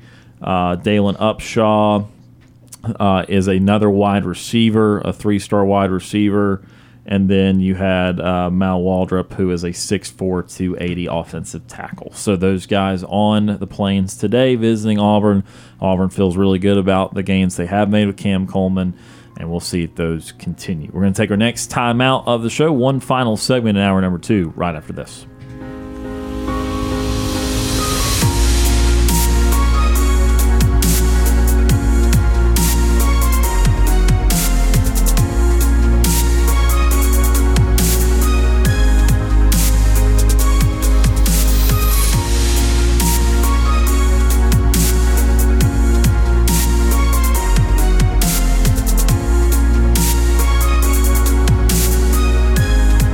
Sports Call has been on the air since 1995. Follow Sports Call on Twitter at SportsCallAU. Like us on Facebook at SportsCallAU.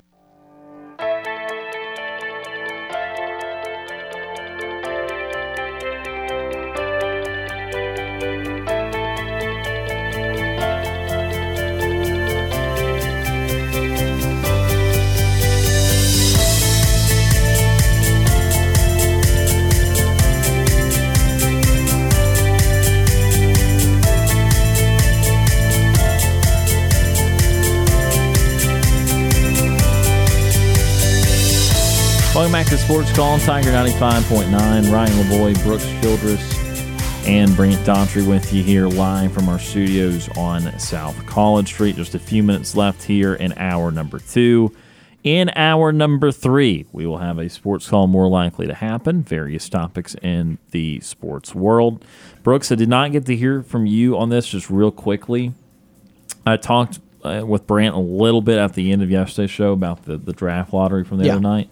Again, talking more about draft lottery than the actual basketball. Someone should be mad at me for that. But there's so much hoopla about Wembanyama, and when the Spurs won the lottery, it was not the GM, but it was like assistant GM or something. He just let out a scream of joy. I mean, it was I don't know. It's like a kid that opened up the one gift he wanted on Christmas. Yeah.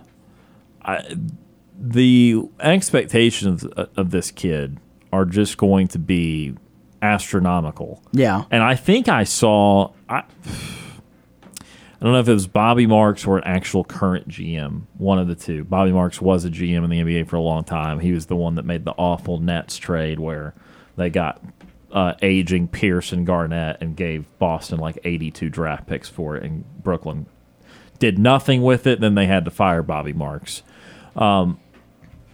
It was either him or a current GM said that if Wembanyama is only like the caliber of Anthony Davis, he will be a disappointment. And I talked about this with Brant yesterday. I said there are going to be people that if he's like a 6 or 7-time All-Star, they're going to be disappointed in him. And I've not seen expectations like that since LeBron.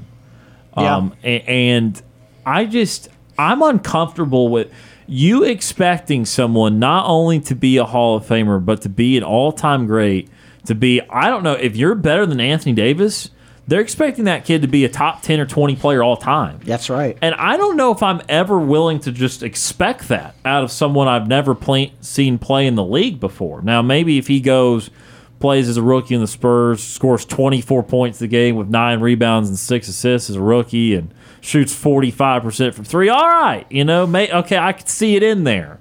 But we're judging this kid off of playing in the overseas league where he shot like 47% from the floor and he's 7'5", so he does a bunch of cool giraffe things. But but like, I don't know, where do you stand on the hype with Wembanyama? And again, we're talking about it here, but are you worried he's not going to live up to expectations? What's the thing that you of this whole deal that strikes you? I mean, I think that you're always worried about that on some level. That I'm sure there were people when LeBron came out that were worried that he wasn't going to live up to the expectations. When Bryce Harper was coming into the Major League Baseball draft, he was on the cover of Sports Illustrated, and I'm sure there's people that said maybe he's not going to live up to expectations. They called him the LeBron James of baseball, didn't they? Isn't that what that SI cover said?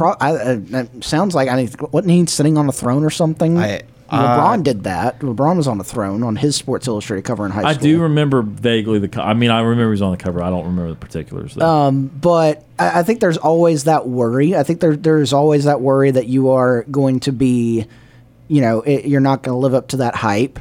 But, it feels like, his skill set, it feels like even if you don't live up to that hype, what you don't meet those expectations, you're still going to be a dang good basketball player. It feels like at 7'5", there'll be a use for him. Something. Yeah. Now that's not going to make the Spurs. That's not going to make the Spurs feel better. If he ends up just being like a useful player. Yeah. In 3 or 4 years, then they're not going to feel good about that. But he's also going into the situation where they got David Robinson and Tim Duncan and their other number 1 picks. Yeah.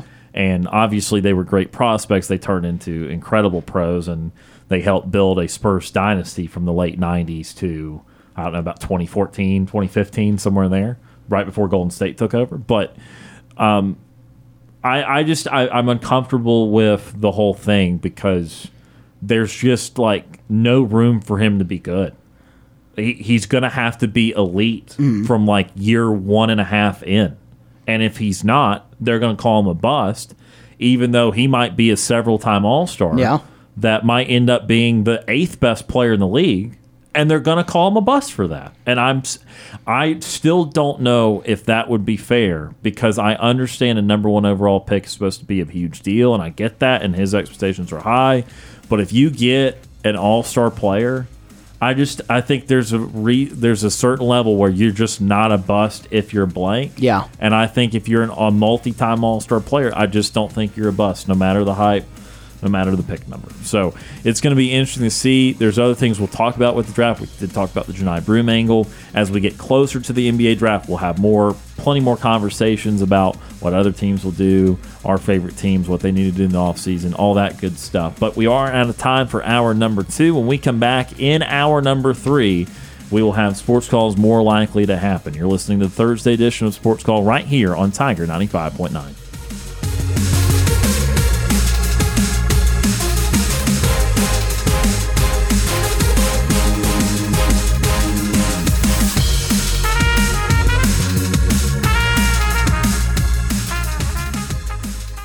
Two hours of Sports Call are finished. Don't touch that radio dial. We've got one more hour to go. Whether you're leaving work, cruising around town, or listening on demand, we've still got some fun left for you. To be part of the show, give us a call at 334-887-3401 locally or toll free at 1-888-9-TIGER-9. Auburn's first and Auburn's favorite sports talk show has been on the air since 1995 and is ready for 60 more minutes of fun. Now, let's get this hour of Sports Call started.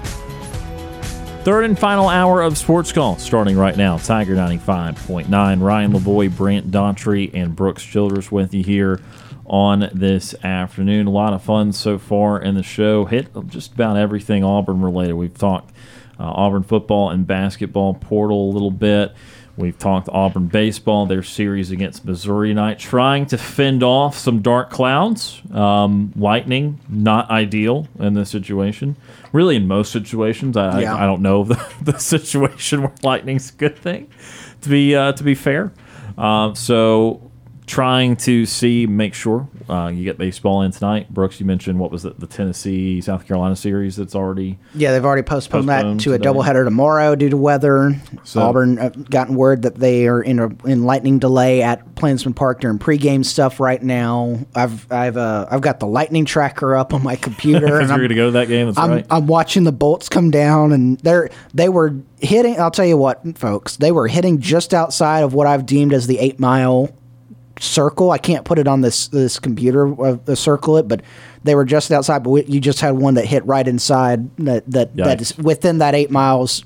So hopefully, back to a 30-minute countdown for pregame stuff at least. Hopefully they will play baseball tonight over at Plainsman Park. I think the SEC is going to try everything they can to get everything done by the conclusion of Saturday because they don't want that quick turnaround time. Given how stressful the week already is, I mean, if you play Tuesday, you're guaranteed, and you win, you're guaranteed at least 3 because you're going to have double elimination from that point on. But you could play 5-6 games throughout the course of the week, so that they're trying to give you an extra day there, and that's why it's all Thursday, Friday, Saturday series, and it's that way in other conferences as well. But as we've teased throughout the show, it is the 5 o'clock hour. It's time for a little game. We enjoy to have different segments. We're about to start debuting new games and new segments in the coming weeks and months. But here's one of the games that we've had before. It's Sports Call's More Likely to Happen. Do you have all these wild questions swirling around in your head? Well, we've got the answers to them. Sports Call's More Likely to Happen. Sports Call's More Likely to Happen. We'll give you a scenario or a topic. We'll give you 2 sides of that equation, and we will all pick which side we believe is more likely to happen. Some of these are very practical. Some of these can be a little bit wild. Some of these can be the ceiling and floor conundrum that we've talked about before. Sometimes say, is it more likely they win 11 games or only win 3 and all that. So some of these are more between 2 realistic outcomes, sometimes make you pick one that's unrealistic. But we'll start with Auburn football. We'll start with the quarterback position with Peyton Thorne. Is it more likely that Peyton Thorne becomes an all-SEC first-team quarterback this year, or he does not finish the season as the starting quarterback? Which one's more likely to happen? Oh, that's a heck of a question. First things first, I'd have to think about the other quarterbacks that are in the SEC. Brooks is already kind of mad at me. He looked at me smirkly like, you slide because you're going to you. make me go down the hole that's not the positive one for Auburn. You think about it. Actually, Brooks, I'm going to do the same thing, and I'll tell you why. All right. I can't remember the kid at LSU. Oh my goodness! From Jayden Arizona Daniels. State, Yeah. Jaden Daniels. Yeah. I think right now you have to pencil him in as the best quarterback in the SEC. He won the SEC West last year and is coming back. Not a lot has changed for LSU. They expect to compete for the SEC West again. So I think it is more likely that he wins it than Peyton Thorne wins it. And the other reason is you have a known commodity behind Peyton Thorne. You know that Robbie Ashford can be a contributing quarterback. Probably not going to win an SEC title with him, but you know how good Robbie Ashford is. So if Peyton Thorne is not living up to those expectations, Robbie Ashford's going to be looking over his shoulder. So I think it is more likely that Robbie Ashford finishes the season as the starter rather than Peyton Thorne finishes as first-team All-SEC. Would the answer change if I said second-team All-SEC? I'd have to look at. Quick I'd have to find more quarterbacks. Yeah, go ahead. So Alabama, Georgia, Florida, all going through new quarterbacks. Tennessee going through new quarterback. Going to probably be Milton, unless I'm forgetting something that's going on at Tennessee. Ole Miss could have Jackson Dart again. They could also go Spencer Sanders this year. South Carolina, off the top of my head, and Levis is out at Kentucky. I don't even remember what's going on at Missouri. Good Who cares? Lord. It's that kid. He played last year as a young Spencer guy. Rattler? No, at Missouri.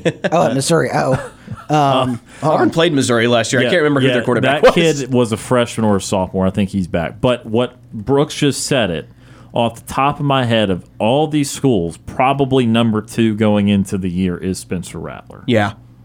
Yeah, I think that's true. And I think whoever starts at Ole Miss, honestly. Dart or Sanders. Dart or Sanders. Is it Jake Garcia?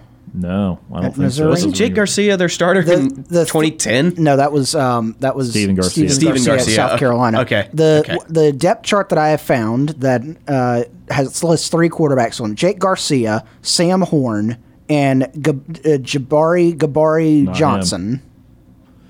You know, it's possible that Brady Cook. Yeah, Brady Cook. What happened to Brady Cook?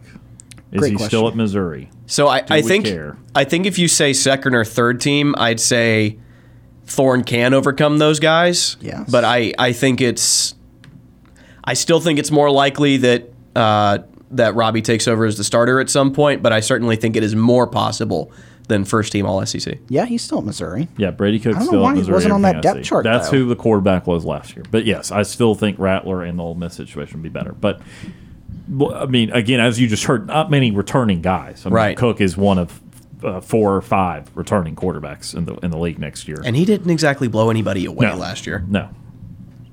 So what do you think, Brooks? More likely to happen? I just pulled up from Sports Illustrated, SI.com, the 2023-24 Heisman Trophy odds. Because I was trying to think about quarterbacks in the SEC. There are 1, 2, 3, 4 SEC quarterbacks that are currently listed in. How long do those odds go? Sure, I mean, because I understand Alabama exists, but Yeah. they've not exactly had a thriving quarterback situation in the spring. That's why they went and got Buckner from Notre Dame. Is Buckner on the list? There are 21 players on the And on the again, list. Milton can run. The Or Milrow, excuse me, can run like the Dickens, but he was not a great passer last There's an year. Alabama quarterback on this list at 2,200 plus 2,200 to win the Heisman Trophy. That's Ty Simpson. And the one I didn't even name is on there. That's great. I don't even. Okay. All right. The top quarterback is Brock Vandegrift from Georgia at plus 1,300 to win it.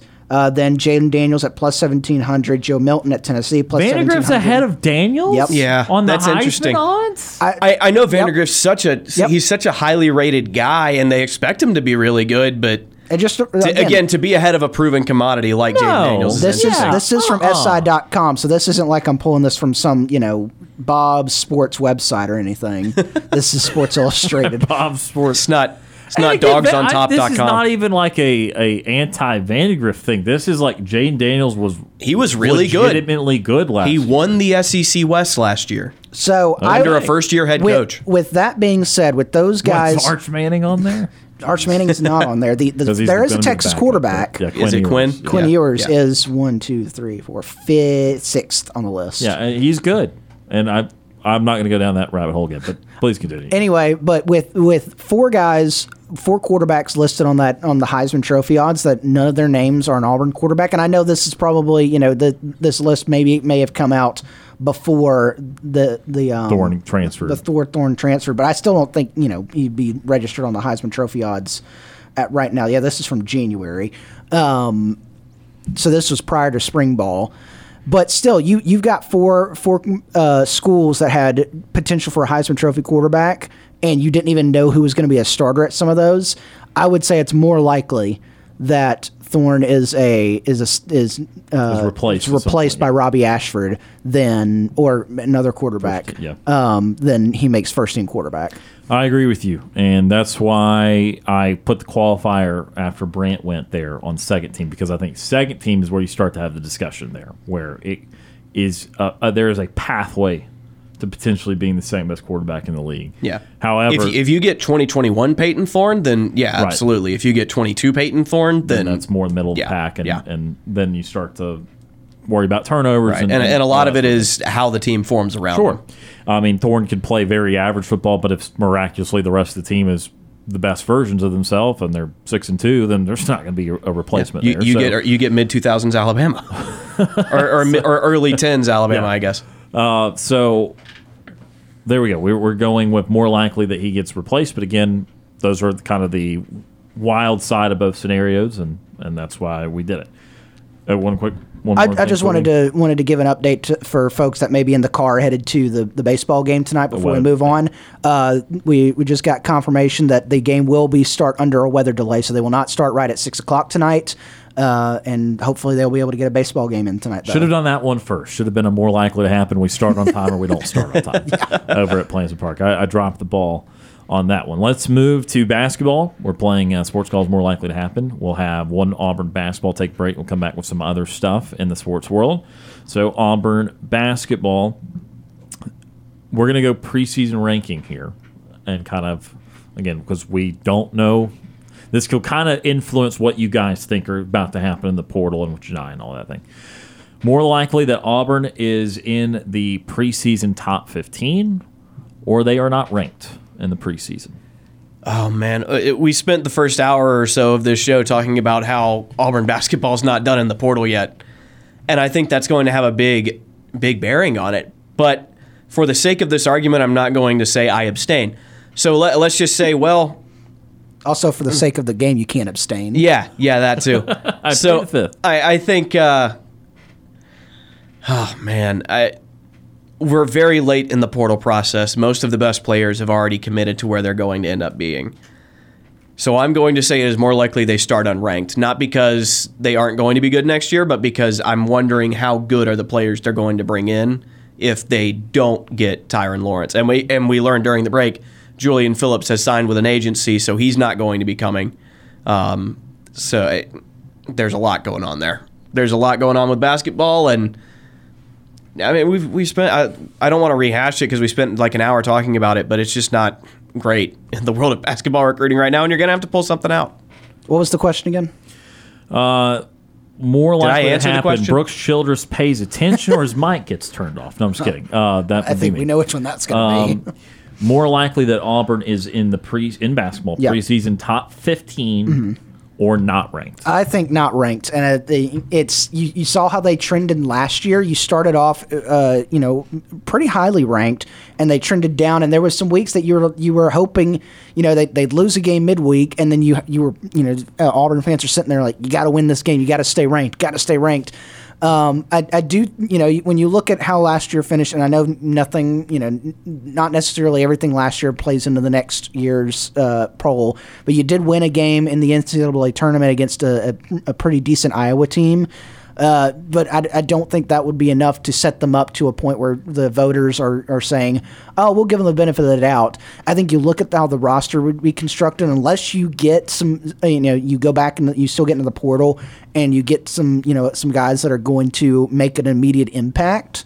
And that the voters are confident they're going to make any immediate impact, I don't think you start them in the top 25. I think there's too many good Big 12 teams. There's too many good SEC teams. There's too many good ACC and Big 10 teams out there that you voters would look at and say they've got their act together. They're doing some good things. And like I said, this feels like that 2020, 2021 Auburn basketball team where you had some good pieces, but nothing could ever fit together properly. And so I think it's more likely that they're not ranked at the start of the year. Well, making for bad radio. Well, I was going to say, which plays into what Bruce Pearl loves to do and play as an underdog, sure, and get that would help drive him up. Well, sticking with the theme of bad radio, we all agree again. So look, my realistic outcome, I think, and again, this is why I put the number of 15. I think Janai Broome will still come back. I think Auburn will add one more quality portal player, and I think they'll start like 21st or 22nd. And that's why I wanted to be intentional about picking the spot in which you start to get uncomfortable, because I think that if they bring Broome back and they bring in another starting caliber player, then the equation has changed immensely. But right now there's this doubt where Broome is maybe playing himself into the NBA draft conversation, therefore playing himself into the conversation of leaving. And then you've got to talk about Auburn has, for the most part, whiffed the last few weeks in the portal, that they have gone after some big guys that would have felt really good about if you got them, but they haven't gotten them recently. And so there are players short with Broome right now. There could be 2 players short, clearly, without Broome. And so for those reasons, it's more likely they do start unranked than in the top 15. Their pathway to starting in the top 15 is probably not there anymore. If they brought Broome back, if they got Lawrence from Vandy, and they got Mazzara, the 6'7" wing from San Diego State in the JUCO, if they got all 3 of those things, they might be 15-ish, 15 to 20 at that point. But I think voters will look at the point guard situation as uncertain, even though I think we feel pretty good about it, that one of those 2 guys is going to hit. I think voters will say, well, you lost all second-team SEC guy, and you've got new blood in there, so that's not necessarily an upgrade. And then I think people will see, oh, you lost a 3-year starter in Flanagan. That's not a good thing. And so I think voters will keep them out. But I still think there's a pathway to a pretty damn good team, and a team that will be clearly ranked in the preseason. But they got to have Broome come back, and they do have to land a portal guy or 2. We're going to take our next time out of the show. We'll kind of open up to some more general sports topics right after this. We're playing Sports Calls More Likely to Happen. Stay tuned. More of that right after this.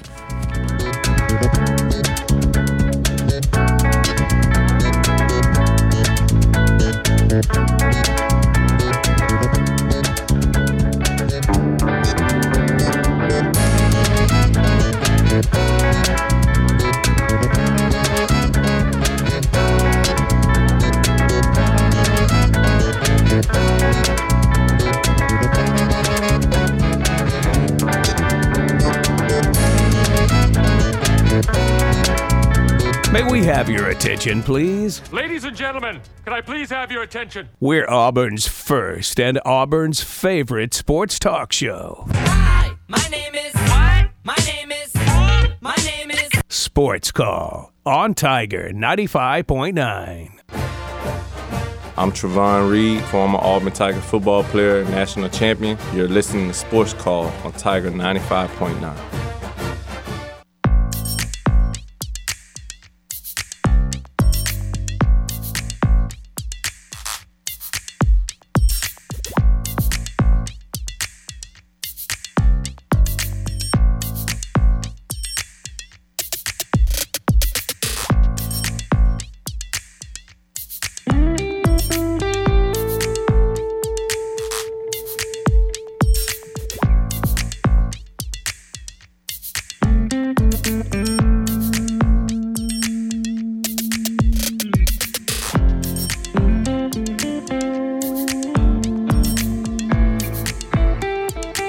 Welcome back to Sports Call, Tiger 95.9. Sorry, different mic. Brooks moved in the studio. I just threw him under the bus. Hello, Brooks. Oh, yeah, I was just going to do the Max Homer. I'm in the same spot. 3 over.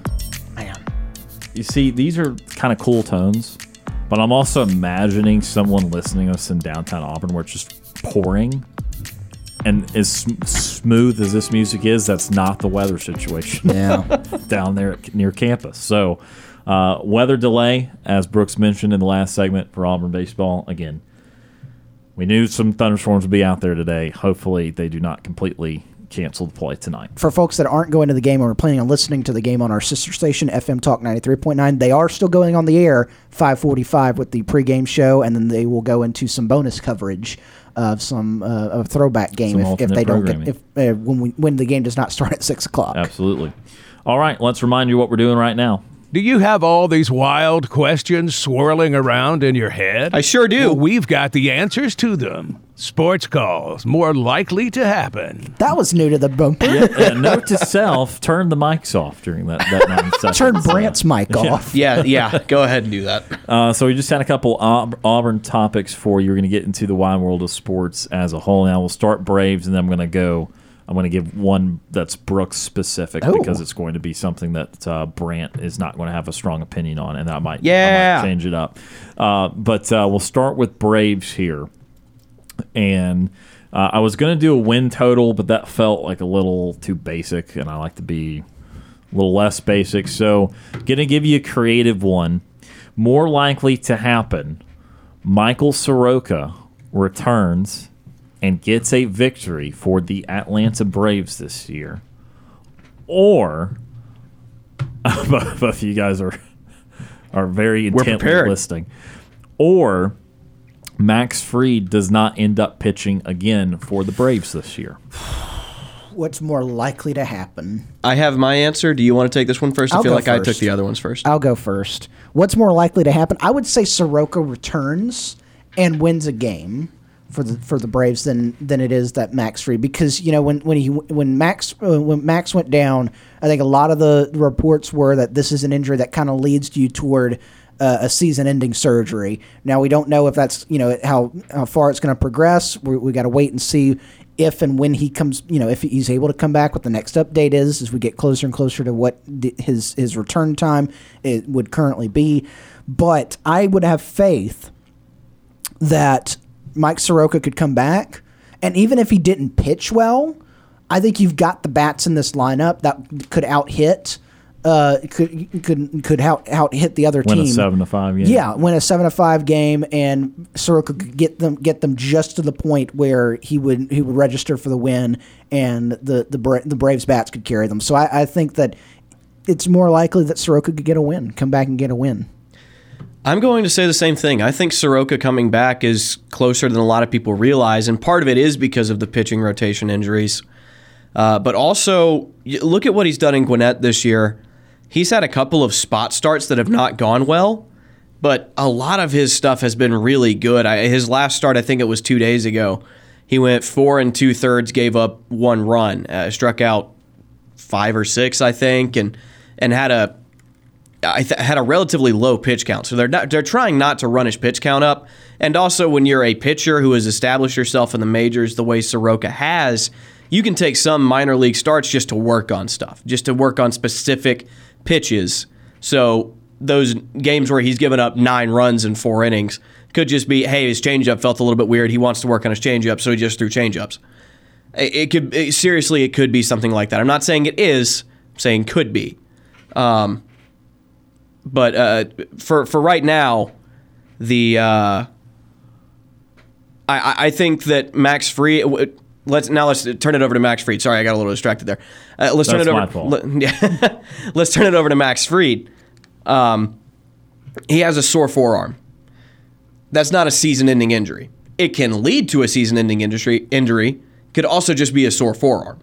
So I'm not panicking about that until I have a bigger reason to panic, and it's not just a possibility. So I think that Fried will be back at some point this season. Maybe that's optimistic. But I also think that Mike Soroka can come back, and I think he is a good enough pitcher. And also, like Brooks touched on, the Braves lineup is insane from top to bottom, so I think they can give him the run support he needs. So now that you guys both agree, let me try and get you to not agree somehow. Go for it. So if I changed it, because it was originally Michael Soroka coming back to pitch for the Braves and getting a win versus I like you using his legal name. Well, that's what he's going by now. Is it really? Yeah, no, he know. wants to be called Michael Soroka. All the beat writers are tweeting Michael Soroka. He wants to be called that. And so with him getting a win versus I originally said Max Fried not being able to pitch again this year. So if I changed that part of it, what's more likely to happen between Michael Soroka getting a win for the Atlanta Braves this year versus Max Fried returning to pitch? Returning to pitch. Okay. Like ever? This year. This year? No, I said returning versus not returning. That's an interesting question. Because returning is, I guess, more likely than not returning this year. So then I'll take this one first, I think. Yeah. I think it is more likely that Mike Soroka returns to the majors than Max Fried returns. This year? Yeah. Okay. Because Mike Soroka is pitching right now. And that's the only reason. Max Fried is shut down until his arm feels better. And it's possible, and like I said, it could just be sore forearm, but it could also lead to Tommy John, which would send him down for a very long time. Mike Soroka is actively pitching. He is in the rotation in AAA. He is a phone call away from coming to Atlanta. And I think that, like I said, I think that is very close to happening. But because Soroka is actively pitching as a part of a rotation right now, and doing so well, I think it is more likely that Soroka comes back.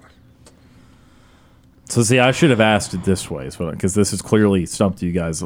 Or, I mean, not stumped. I mean, Brant, you just answered the question clearly. But it did change your answer, and it was a little more difficult. It is more likely that Max Fried returns this year than Michael John Graydon Soroka gets a win for the Atlanta Braves. Because at this point, it's been, what, 2 years since he last pitched for the Braves? 3 years, 2020 maybe. And so it just feels like every time he's close, not close, but like he takes some steps, he takes a step back, and he's got a setback. So I would say that Max Fried, it's more likely he actually just returns than Mike Soroka gets a win for the Braves. Good. We had some disagreement here. That's what we're looking Discourse. for. There we go. I lean towards it is more likely, this is kind of the more boring side of it, but the Braves need this side of it to happen. I think it's more likely Max Fried returns this year than Soroka, or excuse me, not that way. I believe that it's more likely Soroka gets a win than Fried returns. The Braves need Fried to return. That's what they need to have happen. I guess the initial part of the question when I said, is it more likely that Soroka get a win or Fried not return? The Braves want Fried to return there and all that. But I think Soroka is going to get called up before Fried comes back, and I think that's going to make the difference here. Now, both things might happen. But I expect if Soroka's not called up, both things happen, honestly. If Soroka's not called up by July, he ain't getting called up. So my stance is, at the very minimum, Soroka's deal would happen first. Because if you're not calling him up all this time that Fried's rotation spot's empty, he's not getting called up unless there's another injury to Strider or Morton or something. So I'm going to go that route because Wright is out for 2 months and Fried is out for 2 months until mid-July or at least early July. So I'm going to go that side of it, but we had some disagreement there, and I like that. So I'm going to give you guys each one to answer on your own here. I'll give my 2 cents on both because I like everything, but we'll start with Brooks on this one. We'll go to the sport of NASCAR. Okay. The All-Star race is at North Wilkesboro this weekend, a classic NASCAR track that they've not raced at in over 20 years. Revitalized by Marcus Smith, who owns Speedway Motorsports, and then Dale Earnhardt Jr. So a lot of excitement. Is it more likely, Brooks, that this All-Star race at North Wilkesboro is a raging success and NASCAR begins coming for the All-Star race every year at North Wilkesboro? Or is it more likely that the product is actually kind of bad this weekend and NASCAR does not return to North Wilkesboro in any capacity? What's more likely to happen? Can I have a C option? I'll explain my C option after I give the actual answer. I think it's more likely that this weekend it's a raging success overall, and they come back to it. I don't know if it would be every year, but sure. I think that it'd be. I think it's more likely that they have it's a raging success. They come back because you already see it. There's a lot of excitement on social media about this. It's been building up for a few months. You've seen some of the NASCAR writers and media personalities around NASCAR talking about this for a couple months now. When you're building up closer to the All-Star race. And especially because this is the NASCAR 75th anniversary, there's a lot more people talking about the history around the track and everything. So I think that it's more likely that it's a raging success and they come back again every single year. Now, my C option that I would actually like to take is that the product on the track is not great, but they continue to come back because people like people love nostalgic stuff, and people love the historic stuff, and they may not go back every single year, but you put it back on as a fun. Maybe you do it as an exhibition race, at the beginning of the year instead of you take you've done the Coliseum for the showdown a couple times. Maybe you take the showdown to North Wilkesboro. Yeah. Maybe some of these tracks that are at Dale Jr. and his group, they've started kind of a trend. You've seen several other racetracks around that NASCAR used to go to start to get a little revitalized, and people are starting to build those back up and rediscover those. I think that you could see a movement like that where you take an exhibition race to them. So my ultimate one would be that C one, where it's not a great on the track product. It's still an all-star race. It doesn't, it's still, not a regular season NASCAR race, but it's fun. It takes you back to the nostalgic times of NASCAR. But I think that's more likely out of those two options that you go with the A option, where it's a raging success. You go back every single year. I agree. I think NASCAR has realized that they got a little bit away from what made NASCAR successful in the first place. They got to those 1.5-mile tracks that just were kind of the general way to build speedways, and they worried so much about where they were taking the races, where in terms of the city, not the track and how it raced itself.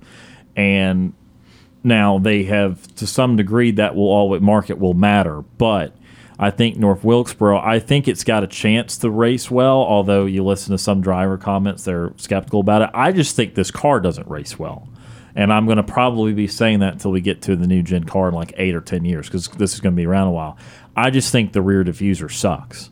And it is going to always make close proximity racing, other than, of course, restrictor plate racing. It's going to make it difficult because you can't keep the air on your nose if you're the car following close behind. You can't move the other car with your air. So I think in this short track, it's not going to race that well. However, I agree with you that I think we're going to be going back here a lot because they put so much effort into this. And I think you can feel the excitement. There's certain events in NASCAR that stand out from the other. It's a 36-race season plus an exhibition and all-star race. So there's some tracks, some races that get lost in the fray. They're just everyday week. But this has not been one of them. Yeah. And I don't know if I've heard of this much excitement around the all-star race. They went to Charlotte for years and years before COVID made them try some other tracks. And I think the excitement here is alone going to be able to carry the desire to do this again. Now, 6 years from now, will we still be doing this? Well, it's going to have to race well and be entertaining at some point. But I do think they'll continue to go back for a few years at least. All right, one more here before we go to break. This one's going to be for Brant. Let's go. A couple days ago, it was announced that the opportunity for real players to be in the new college football video game will exist, something that we've all wanted to actually play with the real players. We wanted to not have to download a bunch of rosters and all that. So this is... I'm going to cry when this game comes out. Exactly. So this is the... I was going to say it's not like, back in, early mid 2000s where it was like, oh, this is just random number 15 quarterback at Florida. Someone from that went and played high school ball maybe in Birmingham is now from like Arab or if you're from the 251 and you're actually from Robertsdale, but they put you from Summerdale instead. I don't know. It hurts. Or Foley. Joke. So you actually will now have the opportunity through collectives, through NIL, to be a part of the game if you're real players. We'll see if everyone does that. I suspect not everyone will do that, but I think a lot will. So, Brant, this is more about the game as a whole. Is it more likely that the game we get next summer, the return to college football on video games, is it more likely that it will be truly a good game that we will enjoy playing? Or is it more likely that the game's actually going to kind of blow and we're going to be waiting for the next rendition for them to actually fix a bunch of things? I have very complex feelings about this question, Ryan. It's a question I've asked multiple times to myself. So the first thing you have to do when you're looking at this is you have to take in context the company that's making it. It's being made by EA Sports, which is who made all the original games as well. It's in the game. It's in the game. And they also make Madden. Madden has been really, really bad for several years. It is the worst sports video game. And I don't mean of the big ones. There's actually an Australian League football game that I've never played, but I've heard is really good. It's better than Madden, even though no one in America plays it. That's the company that's making this game, is this company that has a history of rushing games, putting them out before they should be put out, trying to create crunch to make deadlines, and releasing games unfinished or unpolished or just straight up bad. That's EA Sports, right? Electronic Arts as a whole. So here's the thing that gives me hope. This game was supposed to come out in a couple of weeks. When they announced it, they wanted it to come out before this upcoming football season. Yes. They have delayed it by a year. They have given this creative team, and here's the other thing, this other detail that I'm really harping on and really, really clinging to. The people who make Madden are not touching this game. This is a completely different group that is putting together this game. That makes me hopeful. And here's my stance on delaying games, because delaying games is a pretty common practice, even though EA Sports and EA as a whole tries to avoid it. With a game, and I can't remember who said this, but some legendary Japanese developer said this at some point. When a game is rushed and it comes out too early before it is done, it is unfinished forever. You can make patches later whenever you want, but the game will always be remembered as having launched unfinished. When a game is delayed, it can eventually become good. And it may be late, but when it is released, it will be good. At least that's the hope, right? So you're taking the time to fix the problems before the problems become problems for people other than you. So, do I think the game will be good? Yes, I do. I have high hopes, and maybe it is blind optimism that's giving me that hope, but I have that hope. And the fact that the Madden folks aren't going to be touching it, the fact that they gave this development team 1 extra year to work on this game. That is a very long time. Usually delays are a couple of weeks, maybe a month, maybe 2 in rare cases. They delayed this game by a full calendar year to give it more time to become polished and become finished and do all the things they want to do. That gives me hope. I think it is more likely that the game is good than it sucks. I agree with you. I'm going to be optimistic. They're taking their time with this, like you said. They've reached out to schools about things that those schools value, part of their traditions, potentially fight songs and all that.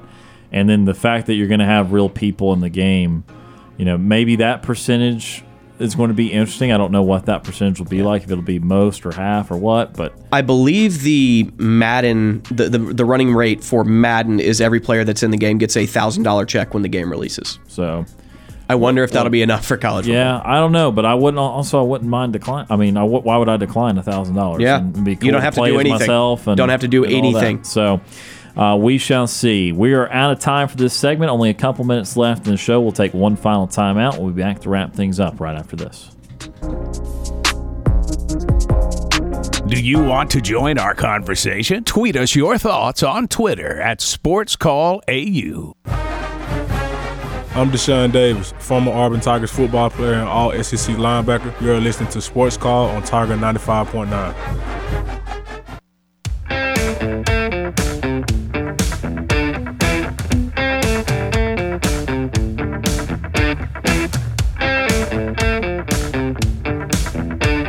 Welcome back to Sports Call, Tiger 95.9, wrapping things up here on this Thursday. Some rainbows down near the ballpark. Promising us some dry weather at some point, although if you're just in North Auburn, you're getting poured on right now, and that's the difference a couple miles can make. Hopefully they get in baseball at Plainsman Park tonight. We just played a game of Sports Calls More Likely to Happen. If you missed that at all, go back and check things out on the Sports Call podcast, brought to you by Coca-Cola. If you ever miss Sports Call Live, or if you want to hear something again, make sure you go back and listen to our show on demand wherever you get your podcast. Enjoy an ice-cold Coca-Cola to go along with the hottest sports talk. Coca-Cola, taste the feeling. Waning seconds of the show, time for a nightly TV guide to wrap things up. Our show is about to end, but we've got you covered on entertainment for the evening. Here's Sports Call's nightly TV guide. Sports Call's nightly TV guide presented by White Claw Hard Seltzer. Brooks, what do we got? Yeah. We got we got. You didn't turn my mic wrong on. mic Wrong again. one. Yep. I moved He on. moved Yep. at the 5 o'clock hour, and I got confused. Yeah. That's still my fault, though. I'm sorry, Brooks. I'm only going to give you one movie pick for this evening because Ryan's made me upset, and also there's a plethora more of sports on tonight than there has been the rest of the week. Pitch Perfect 2 is tonight at 7 o'clock on AMC, the sequel to the wonderful Pitch Perfect. Pitch Perfect 2 is also very wonderful, so check that out. College baseball action for you tonight, 6 o'clock on FS1. Number 9, UConn visits Creighton in some Big East action. That's right, there's some college baseball on FS1. You don't hear that very often. Also tonight, college baseball action, as you know, Missouri takes on Auburn. It's supposed to start at 6. Don't know when it's actually going to start, but that's on the SEC Network. Plus, also, you can listen to it over on our sister station, FM Talk 93.9. Elsewhere in the sports world tonight, some lacrosse action for you on ESPNU. Loyola takes on Northwestern in the women's tournament. And then you've got the playoffs continue in the NBA tonight, 7:40 on ESPN with the Lakers and Denver Nuggets, Game 2. 7 o'clock on TNT, the Stanley Cup Playoff Eastern Conference Finals start between the Carolina Hurricanes and the Florida Panthers. And then late night tonight, 9 o'clock on Telemundo, and it's some Liga MX soccer action for the semifinals of the Liga MX season. And that's to look at your Nightly TV Guide, brought to you by our friends at White Claw Hard Seltzer. Thank you very much, Brooks, for that TV Guide, for being on the show today and throughout the week. Yeah. You will not be on tomorrow. I hope you get to enjoy an Auburn baseball game tonight. We'll see you next week. Sure do. And Brant, thank you for being here again today, sir. We'll see you again tomorrow. Thank you for having me. Of course, as always, we thank all those that tuned in and called in. For Brooks Childress and Brant Daughtry, my name is Ryan Lavoie. Have a great Thursday night, and we'll talk to you tomorrow.